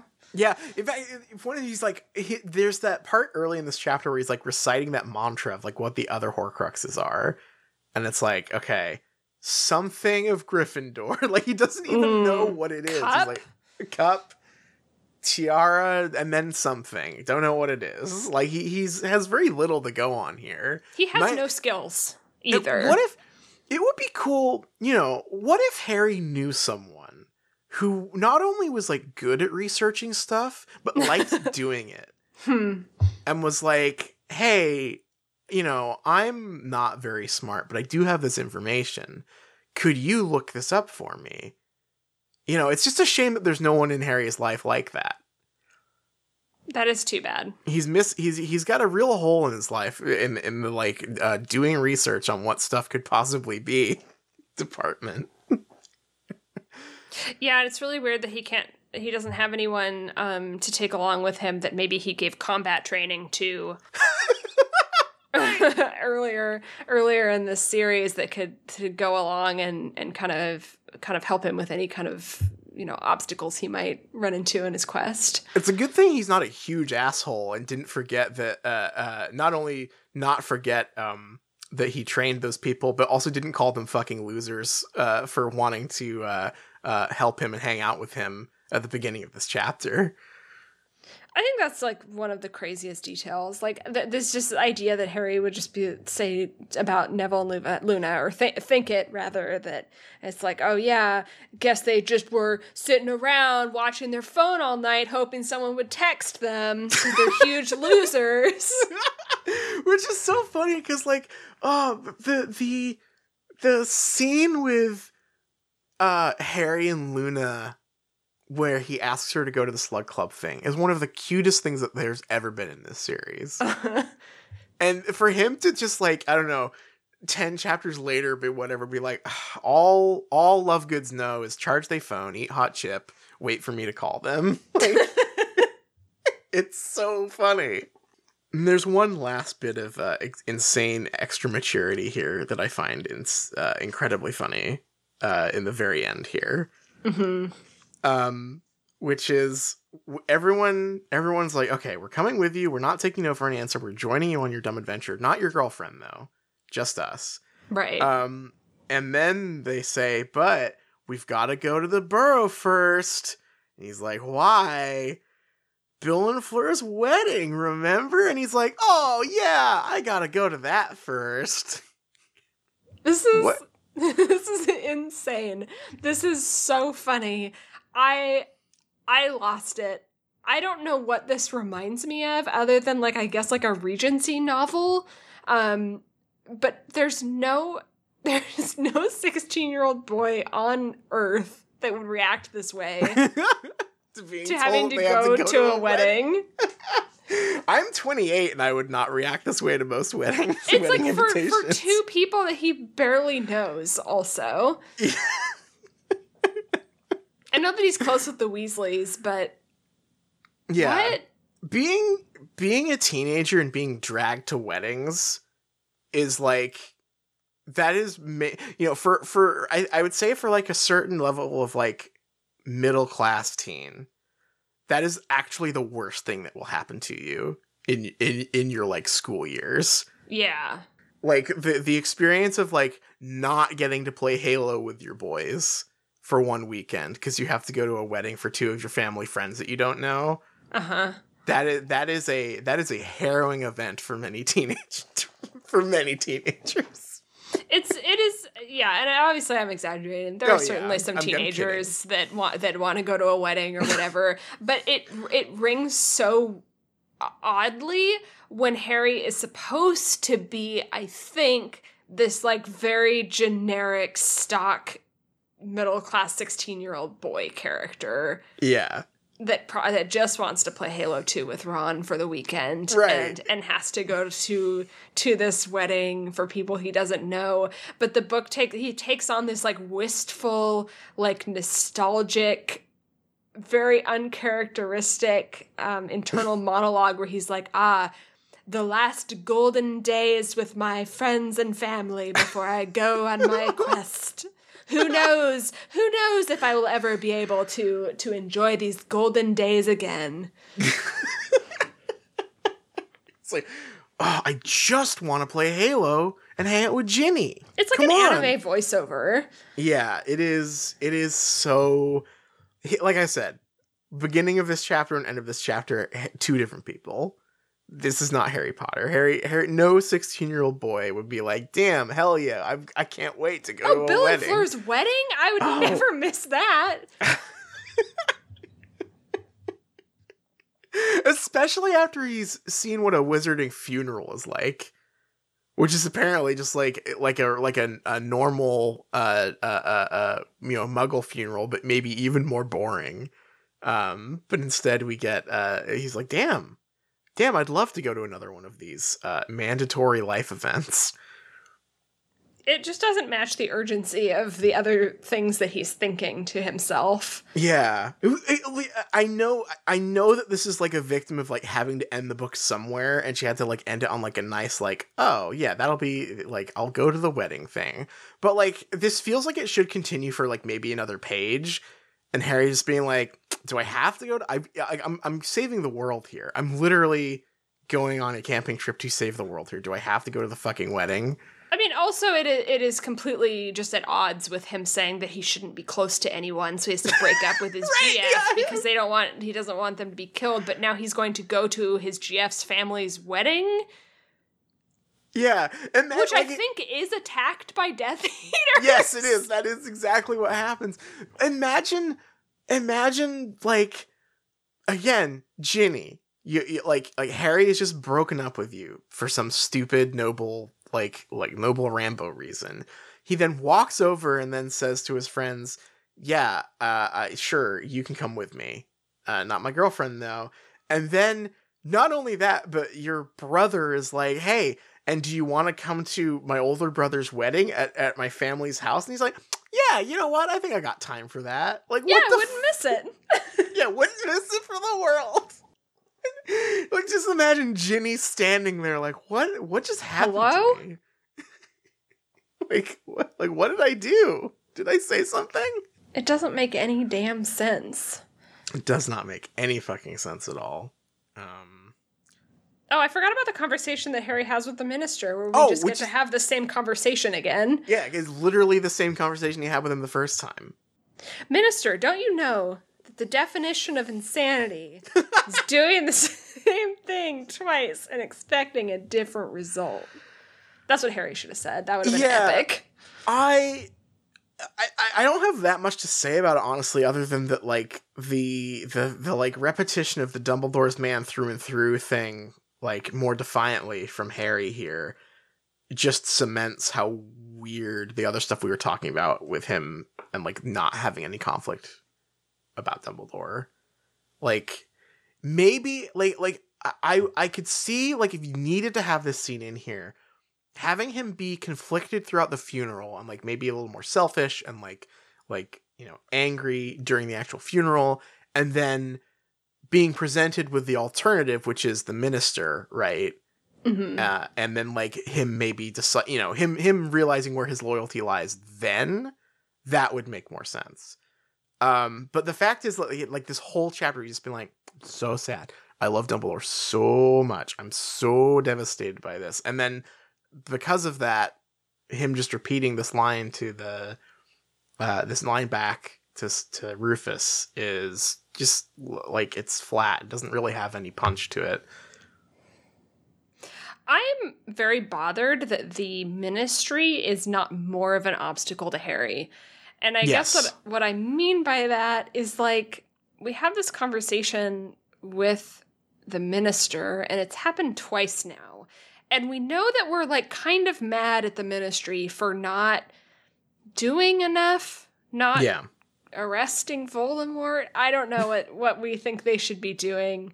But they don't actually, like, create a material obstacle for Harry, which feels really weird in a circumstance where a principal just got murdered by a teacher. There's no bureaucracy. There's no police trying to figure out, like, what happened here. Right. It is brought up that Harry doesn't want to talk to the minister because he doesn't want to be asked about what happened in the cave or what they were doing beforehand. But I'm surprised that he isn't being, like, detained. I'm surprised that is not an urgent obstacle in his life where it's like, well, Harry was with the guy who was murdered before he was murdered and won't say where they were or what they were doing. Yeah, there's even a line that Scrimgeour says that's like, we can put two and two together. There were two broomsticks, and you left with him. Right. Like they're clearly, like, aware of the situation. And I think it's all the weirder considering when this book was written. Uh-huh. Because, like, you know, we've mentioned many times that, like, the ministry is, like, this kind of amorphous, like, criticism of, like, you know, Iraq War era government, right? Mm-hmm. But the thing is that, like, and maybe this is just, like, J.K. Rowling not really understanding, like, world politics at all, which is, you know, entirely possible. But, like, the issue with, like, the English government around this time wasn't that it wasn't doing anything or was ineffectual, it's that it was doing stuff that was fucked up. It was like, no, you sent troops to Iraq. Like, you were detaining people who looked too Muslim in the street, right? Because people were reporting them for being terrorists because they went and got groceries wearing a headscarf or whatever. Like, it's not lack of action that was the problem with the government at this time. It was heinous action, right? Like, it was efficient, and it was like, it had an agenda, right? And so this weird, I don't know what this metaphor is supposed to be. Like what is the ministry supposed to represent in these books. I mean, it really is, I think, a liberal fantasy, but also what they think was happening, because it comes up with Stan Shunpike, right? There's this idea that the government, they can't figure out what to do. They can't find Voldemort. They're incompetent. They are uninterested in actually doing the right thing, but it's just because they're so stupid and they're not smart enough. And did you hear George W. Bush said nuclear in a funny way, but also because they're incompetent and don't know what to do, they're just arresting random people on the street to try to look like they're doing something, but really they're just like slipping all over themselves, slipping on a banana peel, not knowing what to do, and that's not real. Yeah. Yeah, the issue with conservative governments is not that they're stupid morons. Like, they're not. That's worse that they're not. They're very smart and calculated at doing the bad things they want to do. They keep doing them.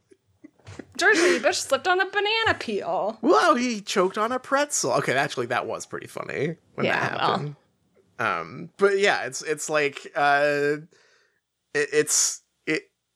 ministry in this series is not representative at all of the thing that I know that it's supposed to be representing, right? Like that was like when these books were coming out, that was like the number one. I was like, wow, these books are growing up with their audience and they're getting really political. And it's like getting really political means they're saying like the president is stupid,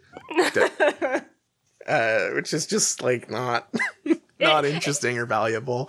It creates this weird tension between, one, because Dumbledore's death is being treated like a king has died, it feels more like the ministry is arriving as like visiting dignitaries to like a separate nation state to like like a vassal to like state. Say, yeah, doesn't it? Yeah, and it's like they're showing up because they have to, because like the president of Hogwarts died, right?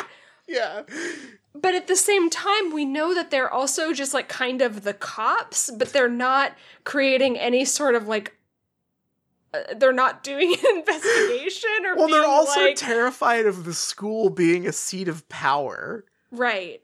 Which is so funny. And Scrimgeour is just like, Harry, do you want to tell me why you were with Dumbledore? And he's like, no. But there's no follow-up. There's no like, okay, well, you're going to have to come to the ministry and you're going to have to talk to the police because you were there. And we're going to put you in the brain room until you tell us. Right. And so it also feels like a missed opportunity to set up the idea that Harry is both running from the ministry and running from Voldemort. Right. Yeah. God. Why not? Why? Yeah, that would be fucking sick. Yeah. Yeah, it's a big pile of missed opportunities is what I would call this chapter. And this book, really. I don't want to get too much into it because we have our book club to get to in our third segment, but I think that is an apt way to describe it. There's so many missed opportunities in this book because there are so many good ideas or like interesting concepts left on the table that are just never seen all the way through. I kind of want to swap Order of the Phoenix and this book, like in their place in the series, because I think it would have made way more sense to have Fudge be the minister here and still be denying that Voldemort has returned, and then try to play off Dumbledore's murder as just like a like domestic dispute between him and Snape, like a coworker, like, you know, shooting his boss or whatever. And I think that would have been sinister, right? What if Harry refused to say what they were doing in the cave, and Fudge was like, "Well, okay, you were there. You must have killed him." Yeah. Harry's on the run. There you go. There's your story. The story doesn't make any damn sense. It doesn't make any damn sense, but maybe the book club will help us make some sense of it when we come back after a little break. Sounds good.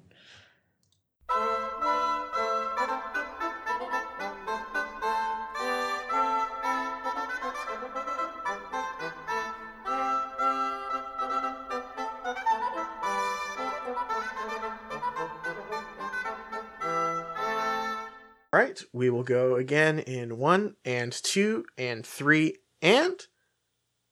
Hello, everyone, and welcome back. I said I was ready, and then I immediately felt a sneeze coming on. And it's still there. I'm not helping. I'm just remaining completely silent. I'm going to choose to plow ahead. If I sneeze, so be it. That is God's will. It is time. It is the appointed time for us to check in with Pottermore's own book club questions for Harry Potter and the Half-Blood Prince. This is an increasingly difficult task for us. I don't know if you remember, but between us starting Order of the Phoenix and finishing that last book, Pottermore died. There's no more Pottermore. It's so sad because I was racking up those achievos. I know. We were able to unlock those achievements for doing the book club stuff, but now that's gone, and they have not rehosted it anywhere, like on wizardingworld.com. Right. That's that, and also the other thing that's frustrating is that you can't even Wayback Machine your way to it because it gives you a 301 error and then just takes you to like the wizardingworld.com equivalent of the Pottermore site you're trying to get to, and then it just like farts and it doesn't work. These bastards thought of everything. They thought of everything, and this stuff is nearly lost to time, except for the Twitter versions, which luckily, I guess, was the bulk of the book club stuff. They would post the image on Twitter with the question about the theme, character, or fact, etc. For people to answer there. However, I have kind of grave news about that. It appears that the questions for Half-Blood Prince are no longer separated into themes, characters, and facts. No! There's no themes. These are just questions. These are like just discussion questions. That makes sense because there aren't any themes in this book. I hate to say it, but this might be the first book that was written that just doesn't have any themes. Some of these, I'm going to read all of them, but I don't think we should dwell on or answer all of them because some of them are literally like, might as well be like multiple choice questions. They are not discussion questions. Trivia questions. Those are facts. Yeah, so I guess we still have facts. Some of them are a little more in depth and are fun to read, but we will kind of sort these, I guess, ourselves into themes, characters, or facts. I mean, once you don't have any characters or themes, all you're left with are facts. So what I propose is that we go through these questions, we answer them as best we can, but primarily I think our job here is to organize them into themes, characters, and facts. That's right. Okay. Starting with the first question. What persuades Slughorn to return to Hogwarts? You know, I've been reading this book for 6 months. That was a long time ago. Oh, yeah, well, it's because Dumbledore brought Harry, and then he convinces him, like, hey, not only is Harry there, but, like, Hogwarts is probably safer than this house that you broke into. So that's not really a discussion question. I would say that's a fact. But also Slughorn sees Harry and thinks, you're famous, I should get to know you. That's right. There are a couple of good answers in here. Kyle says, I think he's lonely. I want to hear more about that. Yeah, I want to hear more about that. And Heidi says, I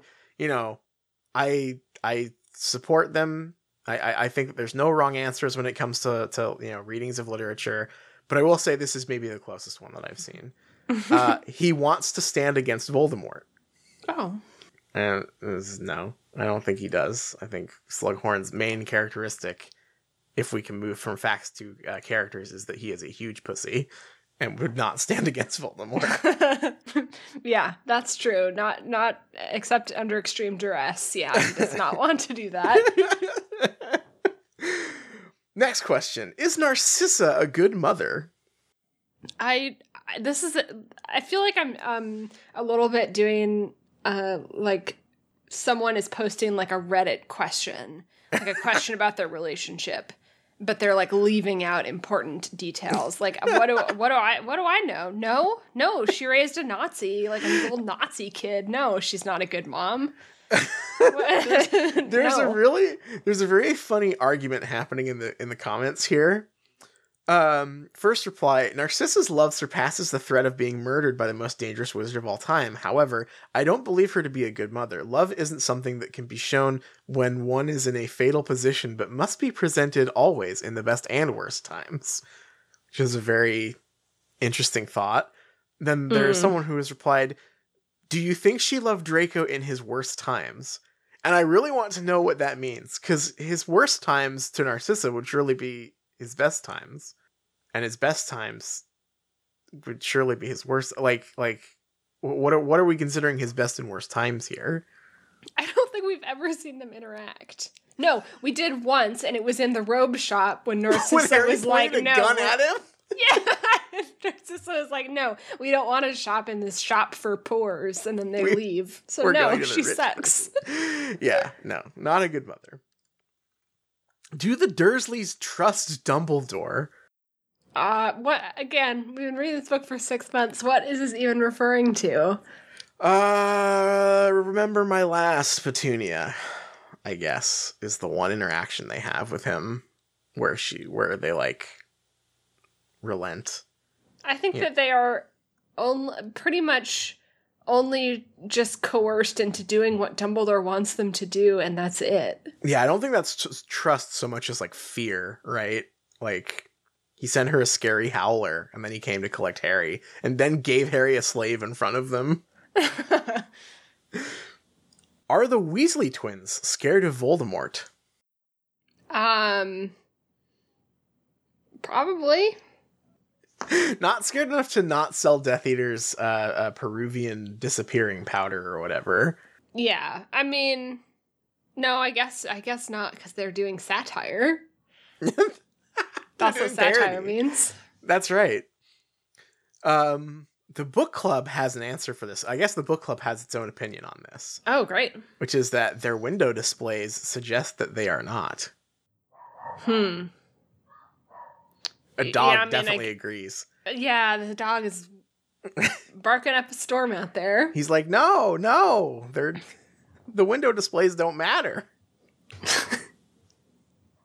I'm sure they would be scared of him in person, you know? Say it to my face, not online. Yeah. I know these are all questions about characters, but these are all facts. These are all just like asking questions about what happened in the book. Right. I need themes. I'm so confused at this book. I want to know what the themes are. Well, maybe this one will be a nice change. Who is the funniest Harry Potter character? Oh, I love to laugh. So let me think about what character makes me laugh the most. That's right. This was such a just like kind of feel bad book a little bit. Yeah. Myrtle made me laugh.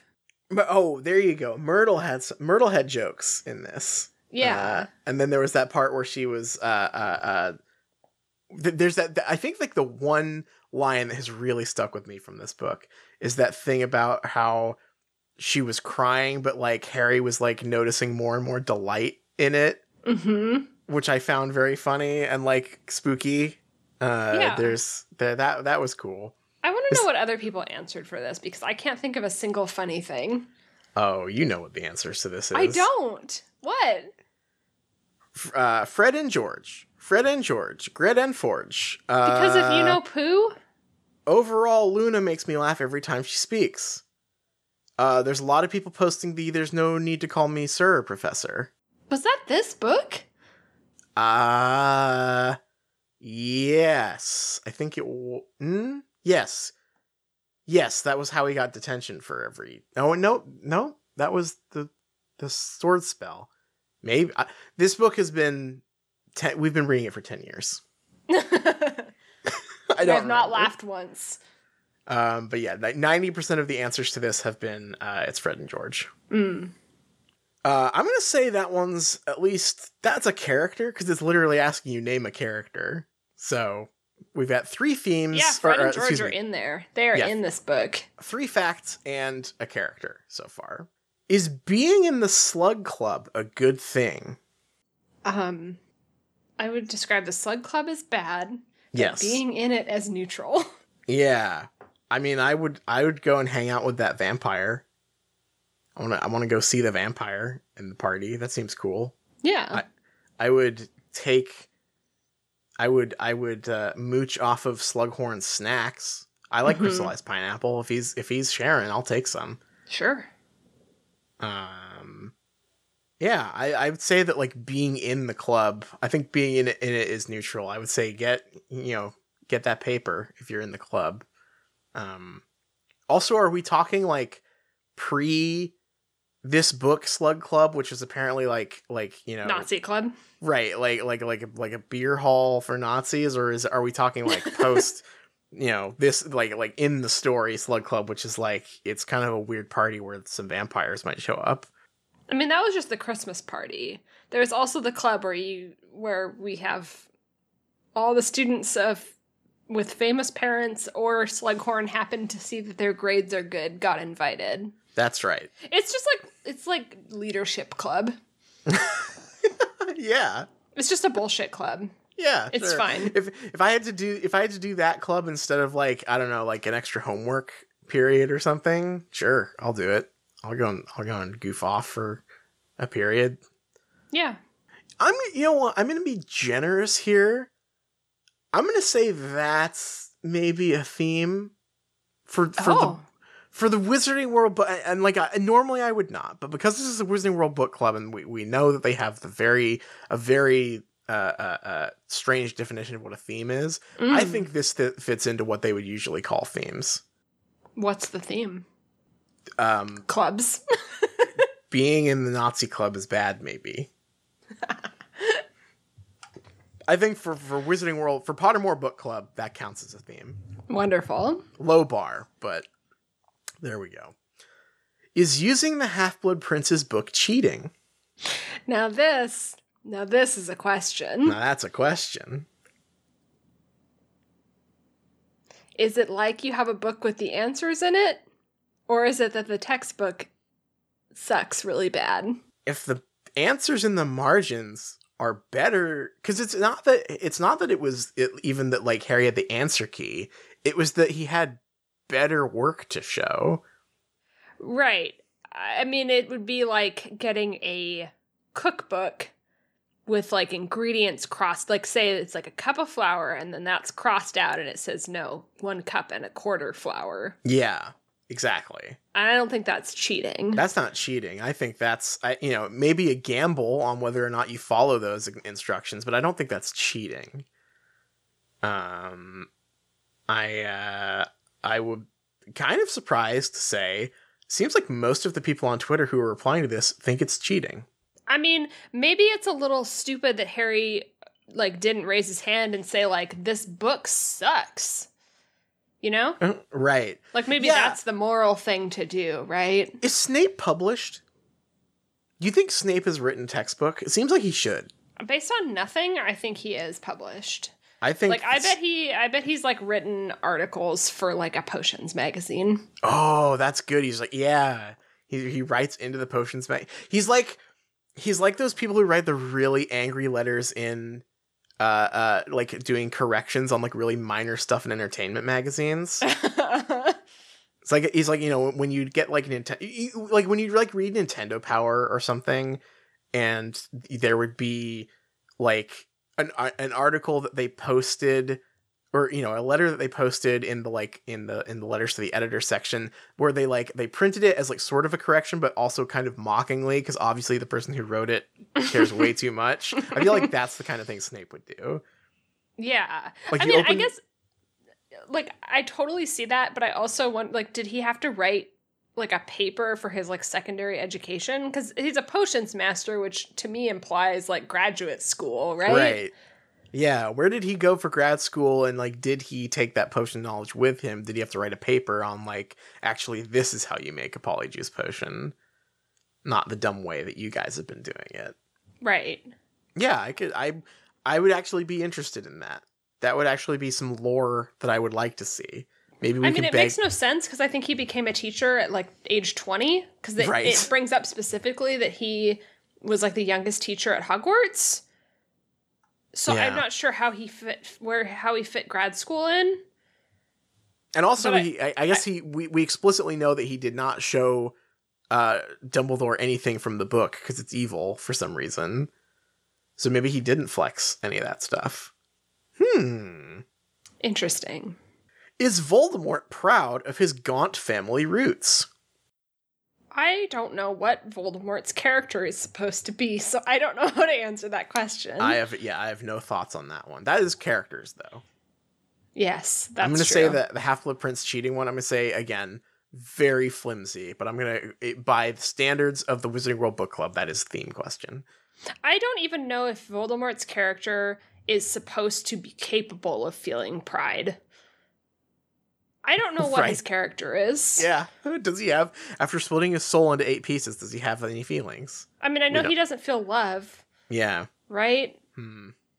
We know he feels profound hatred, but I don't really know what he feels beyond that. Yeah. What are the dangers of using the pensive?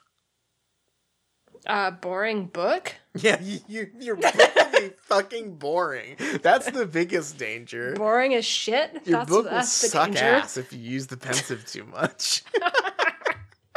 I'm fascinated by this question because have we seen like a negative example? Like the pensive is so agnostic. It is just a tool to show us flashbacks. It's not like there's no character who's like obsessed with pensives. There's not someone who's like, oh, I'm wasting my life away watching all these cool memories in my pensive. Yeah, and if anything in Harry Potter like takes that role, it's the Mirror of Erised, right? But I suppose you could do the same thing with the pensive that you could with the Mirror of Erised, but that's not really the point or like narrative function of the pensive. The pensive just exists to show a scene in a movie.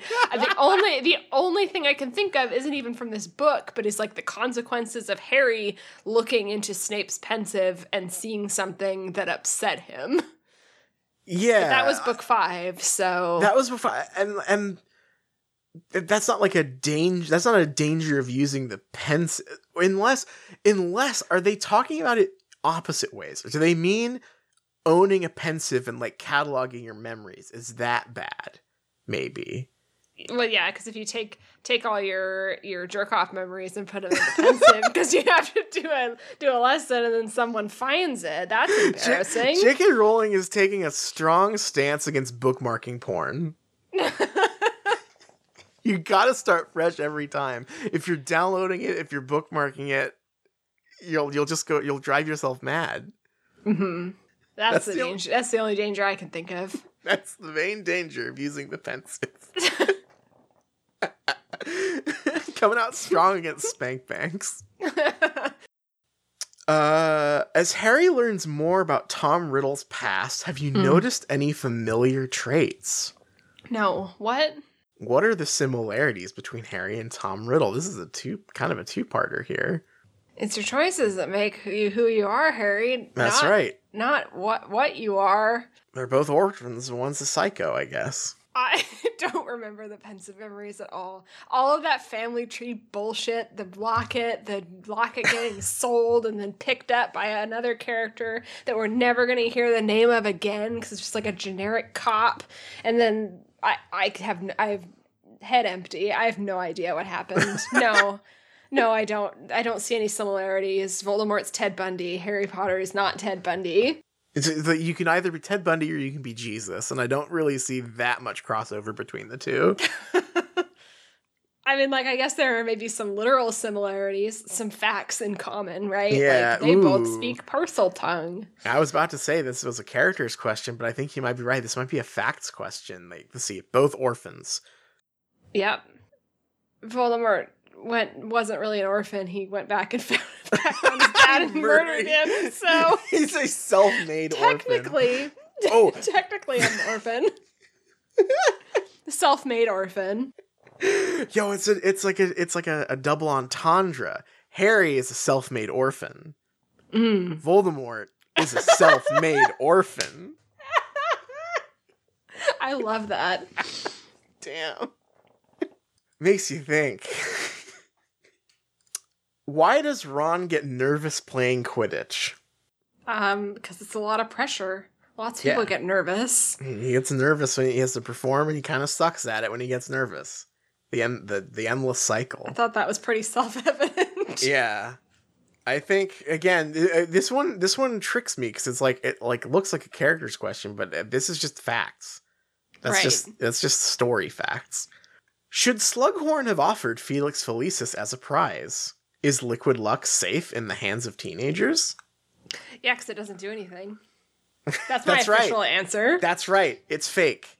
I was so upset. I don't think we get to talk about this in the actual chapter it popped up in. But when Hermione and Ginny and Ron just like casually mentioned like, oh yeah, we drank the Felix Felicis and it saved us. I was like, both was like, oh, that's kind of funny that popped up again. And then like also annoyed, like, no, I want to follow that thread. I want to know more. I want to know more Felix Felicis funny details. I mean, we did get that, what I think is a tantalizing detail, which is like we surely would have died, but one of the Death Eaters like aimed bad and hit his friend. Yeah. Because we took the luck potion. That's right. I unironically love the luck potion. It's good. With the assumption that it is fake. Like, I'm so into that. Yeah. The actual Felix Felicis chapter with him going to Slughorn, I think might be my favorite chapter in this whole book. Yeah. It is so funny. Like, genuinely funny. There's some good answers here. Josh says, what's life without a little risk, with the like horny winking emoji? What's the risk? Yeah, it's not well, yeah, it's not like an anti-luck potion. Yeah, it's like, first question, what are the dangers of the pensive? Second question, what are the dangers of Felix Felicis? I don't know. I don't think there are any. Someone else says, yes, there's nothing wrong with giving students rewards. I don't think that was the question. Yeah, not really. Not quite the question. He's giving them weed as a reward. Nothing wrong with a student getting a reward.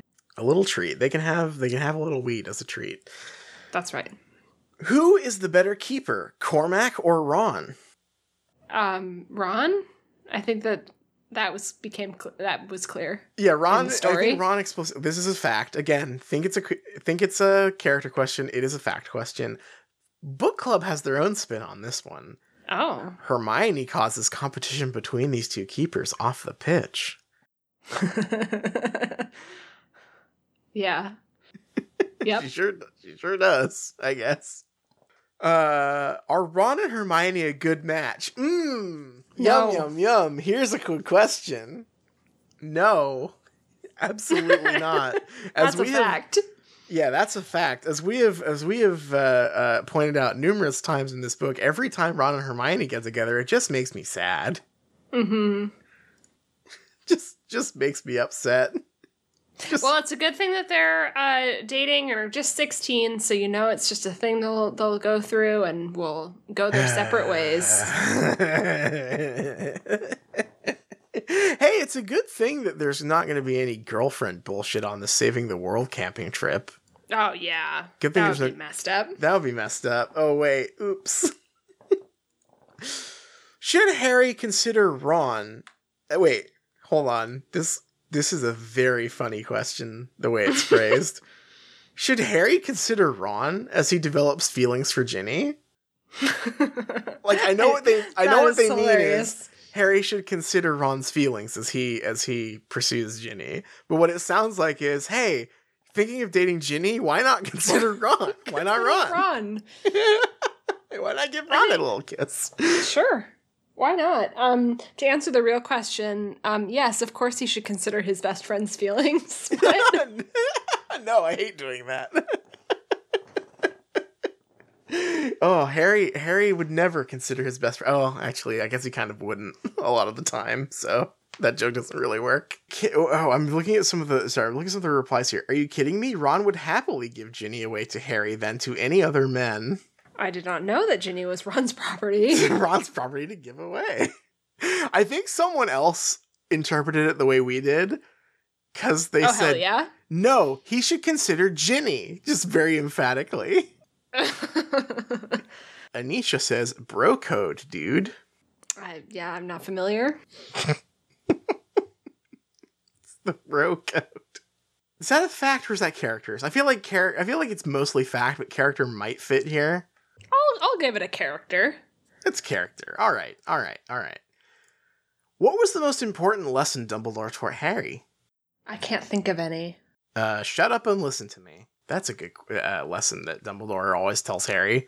I can't think of any lessons from this book. The only thing I can think of is the one I already said, which is it's the choices that matter, Harry. Right, the choices matter, Harry.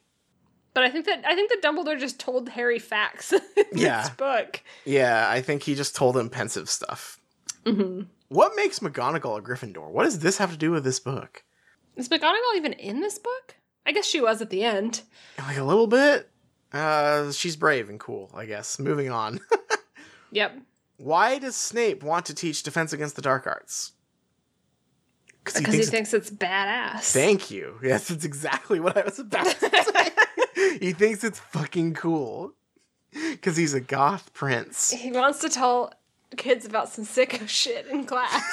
He wants to show the kids red asphalt. He wants to show them the driver's ed videos where everyone gets fucked up real bad. Snape should have taught the apparition lessons instead of introducing that other random ministry character. Yeah, I would have loved to have like a driver's ed sequence with a known character. I'm gonna show you a bunch of pictures of people getting splinched. Yeah. Oh fuck yeah, that would have been great.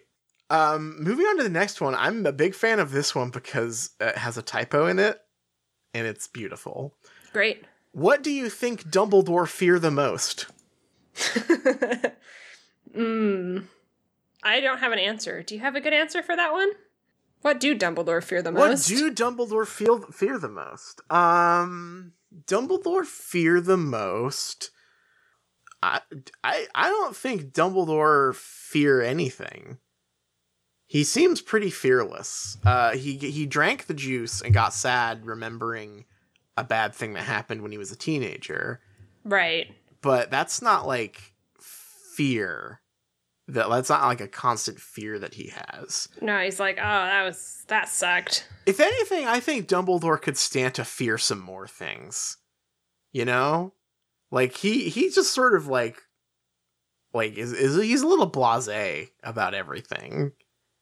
And in kind of the same way that I said that I don't even know if the character Voldemort is like capable of feeling something like pride. I feel the same way about Dumbledore. It's like, is the character Dumbledore like able to feel like fear? Yeah, I don't know if that's ever really come up. I think the closest thing is him drinking the juice and going like, no, but that's like memory. That's bad memories. That's not like fear. Yeah, and he's like, no, this sucks. I hate this. I hate this juice. I don't want to drink this juice anymore. Maybe he fears the juice. I hate it. Don't want to drink it anymore. I'm going to say that's character, even though I don't have an answer for that question. Are there other answers? I'm very curious, because I think that one is just like completely pulled out of their ass. Yeah. I think he fears Harry will never forgive him. He doesn't want Harry to hate him for... I reject this answer off the bat. He is so adamant with when Harry's mad at him that he's just like, okay, we're moving on now. Like, he does not give a shit what Harry thinks. Dumbledore fears those which he cannot protect. I assume this person means fears... Not being able to protect people, but I think that that's actually kind of the opposite, especially because he's like the great man thing, where it's like, oh, he's gonna have to make the hard choices that people will die, but he is, one, thinks death is no big deal, and two, knows it's more important to kill Voldemort, right? Yeah. There are a couple of here that are like almost interesting thoughts, I think. Uh-huh. But I think that they also rely too much on book 7. Failing people again, like his sister, in his quest to quench his thirst for knowledge and putting them in danger because of his arrogance. Which But he is always putting people in danger. That's his thing. He's the one that can do that. Because he is the smart guy who knows how to do it. Right. And knows everyone's limits better than they do. Someone else responds, Dumbledore fears his own perceived failures. His failure to protect his sister, siding with Grindelwald, and Harry's pain, and probably with Voldemort too. He was a mentor to Voldemort, just like Harry, and he might see Voldemort's path as partly his own fault. Which I think I buy, but I think all of that is stuff that comes out in book 7. Like, if we're gonna extrapolate any of that stuff. So... I guess if in book 7, maybe there is a hint that he is, like, fearful of becoming that which he hates. Right. I think there's, like, a little bit of that stuff but it's all way beforehand, because I think that's all Grindelwald-related stuff. Yeah, that's, like, teenage Dumbledore stuff. Right. Is Harry right to choose Horcruxes over Hogwarts at the end of Half-Blood Prince? Yes, I don't know why anyone is going back to Hogwarts. Why is Hogwarts open? Everyone. I mean, I know, like, this is obviously me looking forward and having some knowledge about some facts about Deathly Hallows, but they're going to instate the killer of Dumbledore as the principal of the school and then running it with Death Eaters. So I'm not sure why anyone went back to the school. Why not? Like, obviously, like, Crabbe and Goyle would go. Yeah. That's it. Yeah, like the Slytherins, like the most dyed-in-the-wool Slytherins would go. Everyone else, I don't know but why would the go. Weasleys send Ginny back to school? So the murderer of Dumbledore is the principal now. Have a good school year. I'm so curious whether that's going, because I remember so little about Deathly Hallows. I wonder if that's going to be like her own choice. Like, is she going to be like, I went to Dumbledore, I went to Hogwarts again because I want to be epic there. She's 16. Yeah. I snuck onto the train platform. I really don't know. I'm so curious to see how that... Or like Neville. Why is Neville going back to school? Got nothing better to do, I guess. You gotta go to school. Fucking loser. He's just sitting around waiting back for to school. a text. He's sitting around waiting for someone to text him. Fucking moron. What was your favorite Half-Blood Prince moment? You go first. I think it's got to either be the Slughorn chapter or the part where Myrtle is crying but secretly into it when Malfoy gets chopped up, or Dumbledore in the woodshed at the beginning of the book with spiders crawling all over his face, when I was like, damn, maybe he's supposed to be the villain in this. Yeah, this one is really hard for me because I think that this book is the first time since, this is going to sound crazy, but this has been the first time since probably some of the early books where I was like, oh, I really like Harry Potter. Yeah. I haven't felt that way in a long time, and I think that is purely on the back of us having a really fun time doing, like, rewrite imagines for this book. Like, things that feel really exciting. Like you mentioned, like, the spiders crawling on Dumbledore. I remember that as such a cool moment. And it kind of still is, but I remember it so fondly now because I think we had a really good time thinking of how cool it could have been. Yeah. That is something that I think is difficult to separate when we're reading these books from like the what we feel about the books as readers revisiting them again with this critical eye versus me loving reading the book every week because it means we get to record a fun podcast, right? Right. Like this is a fun thing we get to do with each other every week, and like is a like such a big part of our lives now. Like I think that can sort of color some of those in a really interesting way. So I kind of have to like separate because you're right. Because when I think about it, some of the other best moments I think is when we've like brain blasted each other with like our like rewrite ideas in the middle of bad chapters. And I was like, I had to think for a minute of like, oh, you're like, oh, what's a really good moment. Oh, when Draco steals the invisibility cloak and then uses it at the end. I was like, wait, no, that doesn't happen. Fuck. Nope. We have somehow in doing our little like improv rewrite fanfics on here have given ourselves fanfiction brain. That's true. Yeah. At some point, we're just gonna have to like sit down and write something together. Like we're gonna have to like get this energy out somehow. Cause I know, right? Because we've like written a novel. We've written a new Harry Potter novel between us at this point. We've got to like channel that energy into something more productive. Absolutely, we do. Write our own thing. Oh. But yeah, no, if I have to like choose like a specific, not us goofing off and doing rewrites moment, it's gotta be one of those like, I think where this book really shines, and sometimes on accident, but I think the Myrtle thing is the time where it's on purpose. Oh yeah. Is just the mix of sinister and humorous, right? Yeah, and it hits that fun, sinister, but appropriate to the setting tone. Yeah. That so much of this book struggles with like the Criminal Minds segments. Exactly. And on and on. But that was the moment where it's like, yeah, if you think about it, that's pretty messed up. Like it really, there is that a lot of darkness underneath the surface of that scene, but it's just funny and it doesn't feel like out of place. It feels like appropriately like the good early Tim Burton movies kind of dark, right? Mm-hmm. And not like the bad later Tim Burton movies kind of dark. Yes, that's exactly right.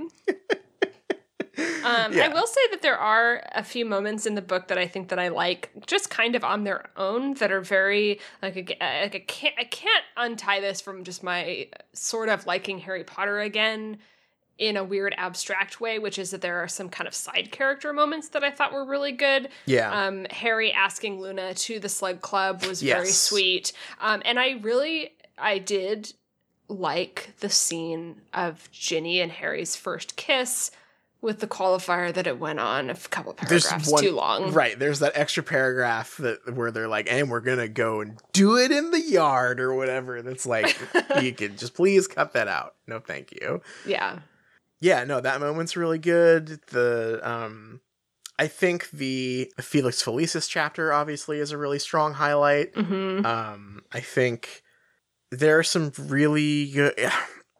It's weird, right? Because I feel like this is almost a similar conclusion that we have with Order of the Phoenix, but it feels so different to me. Mm. Like Order of the Phoenix, I also think my main takeaway was there are a lot of really good like good individual moments that never quite come together to form a satisfying whole. Right. And I think like that word for word description also describes this book. Yeah. But in some indescribable way, it is much different, even though that like that applies. And right. I can't, that's something I think I'm going to have to like sit with and maybe come up with a more concrete difference or like answer or whatever between now and like our movie episode and wrap up, right?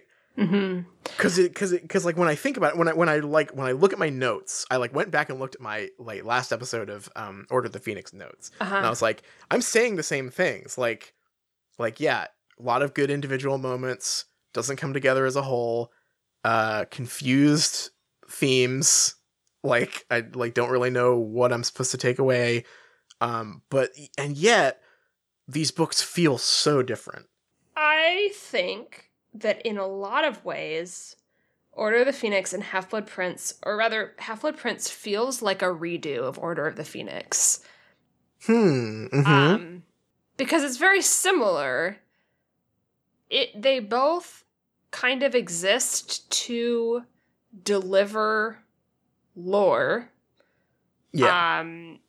Like, Order of the Phoenix is obviously like the prophecy, right? Mm-hmm. And this one is the Horcruxes, but they both have they're both bad end, right? Yeah. And they happen one after another.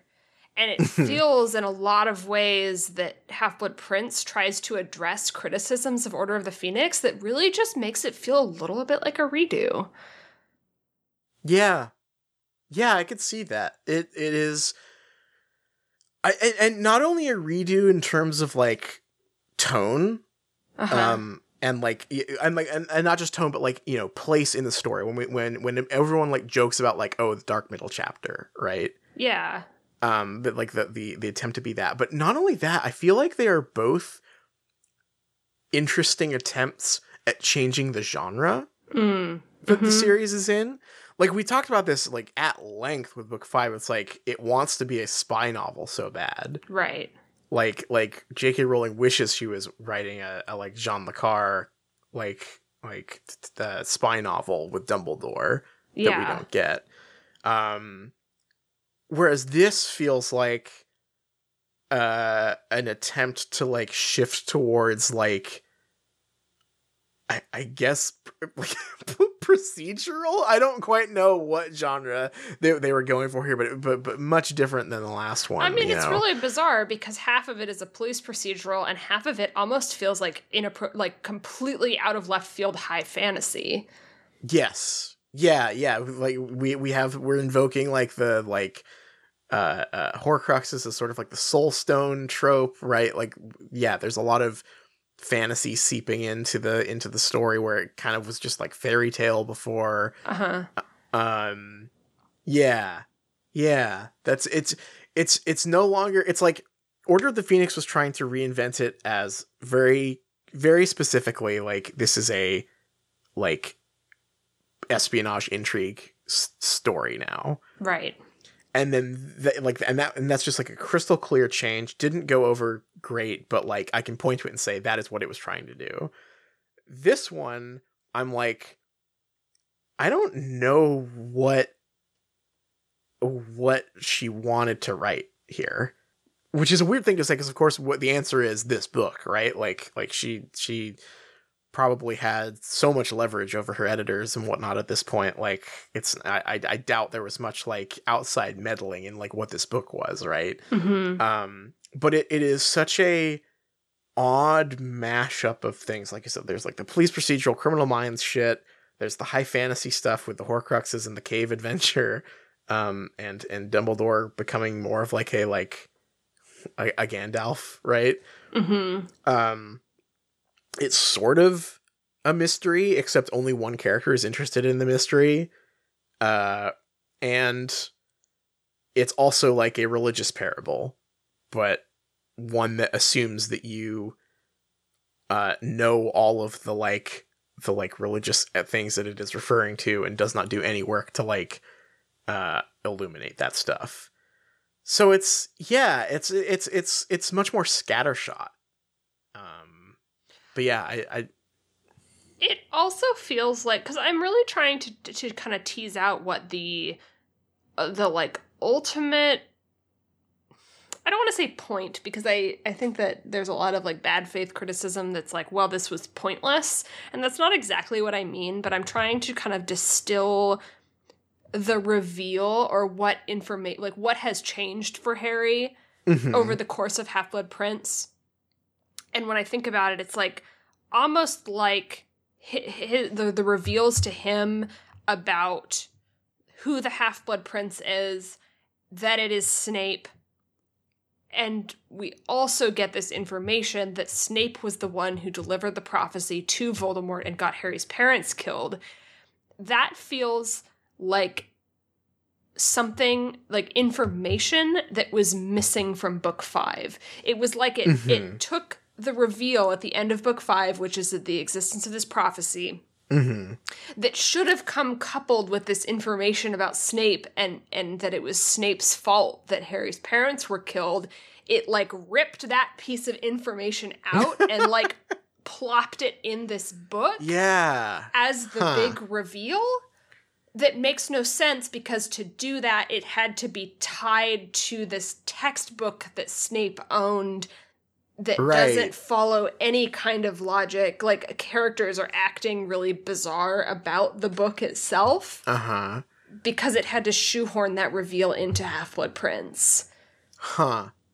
I know that we talked about how, like, having Snape epically say the name of the book at the end felt like it was in service of this great big, like, cinematic moment that was maybe like, cheapened the reveal. Like, it could have been revealed to Harry earlier and then had Snape betray him, like the twin betrayals or whatever. But I almost want to say that stuff just needs to go into Order of the Phoenix. That needs to be the Order of the Phoenix reveal that, like, Dumbledore trusts Snape and Harry, Snape got your parents killed, but you're just going to have to be okay with that. Huh. And then all of a sudden Harry has this book. The book is my dad. The book is Snape. Yeah, that makes a lot of sense. And also, I think the other thing that does is, this is something that bothered me about Order of the Phoenix at the time, and we talked about a lot, is how the prophecy itself is such a boring MacGuffin on its own, because it is introduced and resolved in that book, right? Mm-hmm. Which is a problem in Half-Blood Prince as well. These things are never left enough time to, like, or given enough time to, like, feel like part of the story, because they are introduced and taken away within the books that they exist to be, like, the red herrings or the MacGuffins in. And I think that what you're suggesting there is really interesting, because I feel like that creates a much better sense of overlap. Like, if the prophecy was a going concern and led into the Snape stuff, which then led into the Half-Blood Prince book, which led into Harry feeling vindicated about not trusting Snape, right? Mm-hmm. Like, there's a cascading effect there that suddenly, to me, in my mind, makes that a much more satisfying chain of events, because the prophecy is not, like, the end of its own story, and the book is not the end of its own story, and Harry's trust in Snape is not the end of its own story, right? All of these things are, like, their own little spheres that are, you know, no pun intended with the prophecy, that like, are the begin and end without interacting with much else in the story. Right. So yeah, that's a really interesting thought. Hey, we've got a movie to watch. No. Are you ready? Are you ready for a big soft focus film? Ugh. I'm so excited. Why is Dobby so smooth in it? That's what I want to know. They smoothed him out. Yeah, the later Dobby movie CGI feels worse than the CGI from 2002, which is very weird. But yeah, I'm excited. I'm thrilled to be, like, done with this book, but I also am, like, I mean, basically, like what we've said at the end of every chapter, I have so much stuff swirling around in my head still. Mm-hmm. I might need to you know, do something dangerous and use a pensive to collect all my thoughts. But thank you to the Wizarding World Book Club for giving us all of those quote unquote themes and characters and facts. I'm looking forward to the film, but I think we should probably take it to the close. What do you say? Yeah, probably. Our theme song is Haunt McGonagall by Cheshire Moon. Huge thanks to them, as always, for letting us use it as our theme song. You can check them out at Bandcamp, and you can check us out at patreon.com/streetcast. We have all kinds of bonus content there for you. I've been thinking about Taylor Lautner's Abduction recently. What a film. We watched that. We talked about it. We read some John Green novels. Not good. We're playing The Witcher. Very good. So a whole smorgasbord of stuff to read there, to listen to there, that we read. And Liz, I know what we're reading next week. We're reading the credits of the film Harry Potter and the Half-Blood Prince. Are you ready? Are you feeling psyched? Are you feeling excited for a movie film? We're here again. It's time to watch a film. I feel exhausted. I've been reading the Half-Blood Prince for 6 months. And now you've got to watch the film for 6 months. Now it is time to watch the film. We're watching one scene at a time. We're really taking it slow this time, so we can do a close reading of this film. Yeah, so everyone watch the first scene of Half-Blood Prince for next week. We'll talk about it for 2 hours. Oh, I'm so excited. Yes, we will be watching the film next, and I think we should leave it, you know, as we sit and think about, you know, all the various things swirling around in our head, with you know, in regards to the ending of Half-Blood Prince. We should look to some words of wisdom from Emerson Sparks to maybe clear our minds a bit. What do you say? Sounds good to me. Read fiction until your curiosity can only be satisfied with nonfiction. Read nonfiction until your curiosity can only be satisfied with math. Dreams, and then there's a little arrow symbol. Fiction, little arrow symbol. Nonfiction, little arrow symbol. ... Arrow symbol. Math. I think that is just too big brain for me right now. Yeah, I'm sorry, Emerson, I'm not doing any fucking math anytime soon. I am dumb as shit. I don't remember anything other than, like, 2 + 2? That's 4, I think. Mm-hmm. I like math quite a bit. I do it often. I do not, I cannot big brain that tweet. But I'm sure he's right, though. He's probably right, and he should still read another book. Please read another book. There's a lady there, makes ocean roar seem tame. Better know what you're after if you catch her eye. 'Cause this hot mama is just a cat in disguise.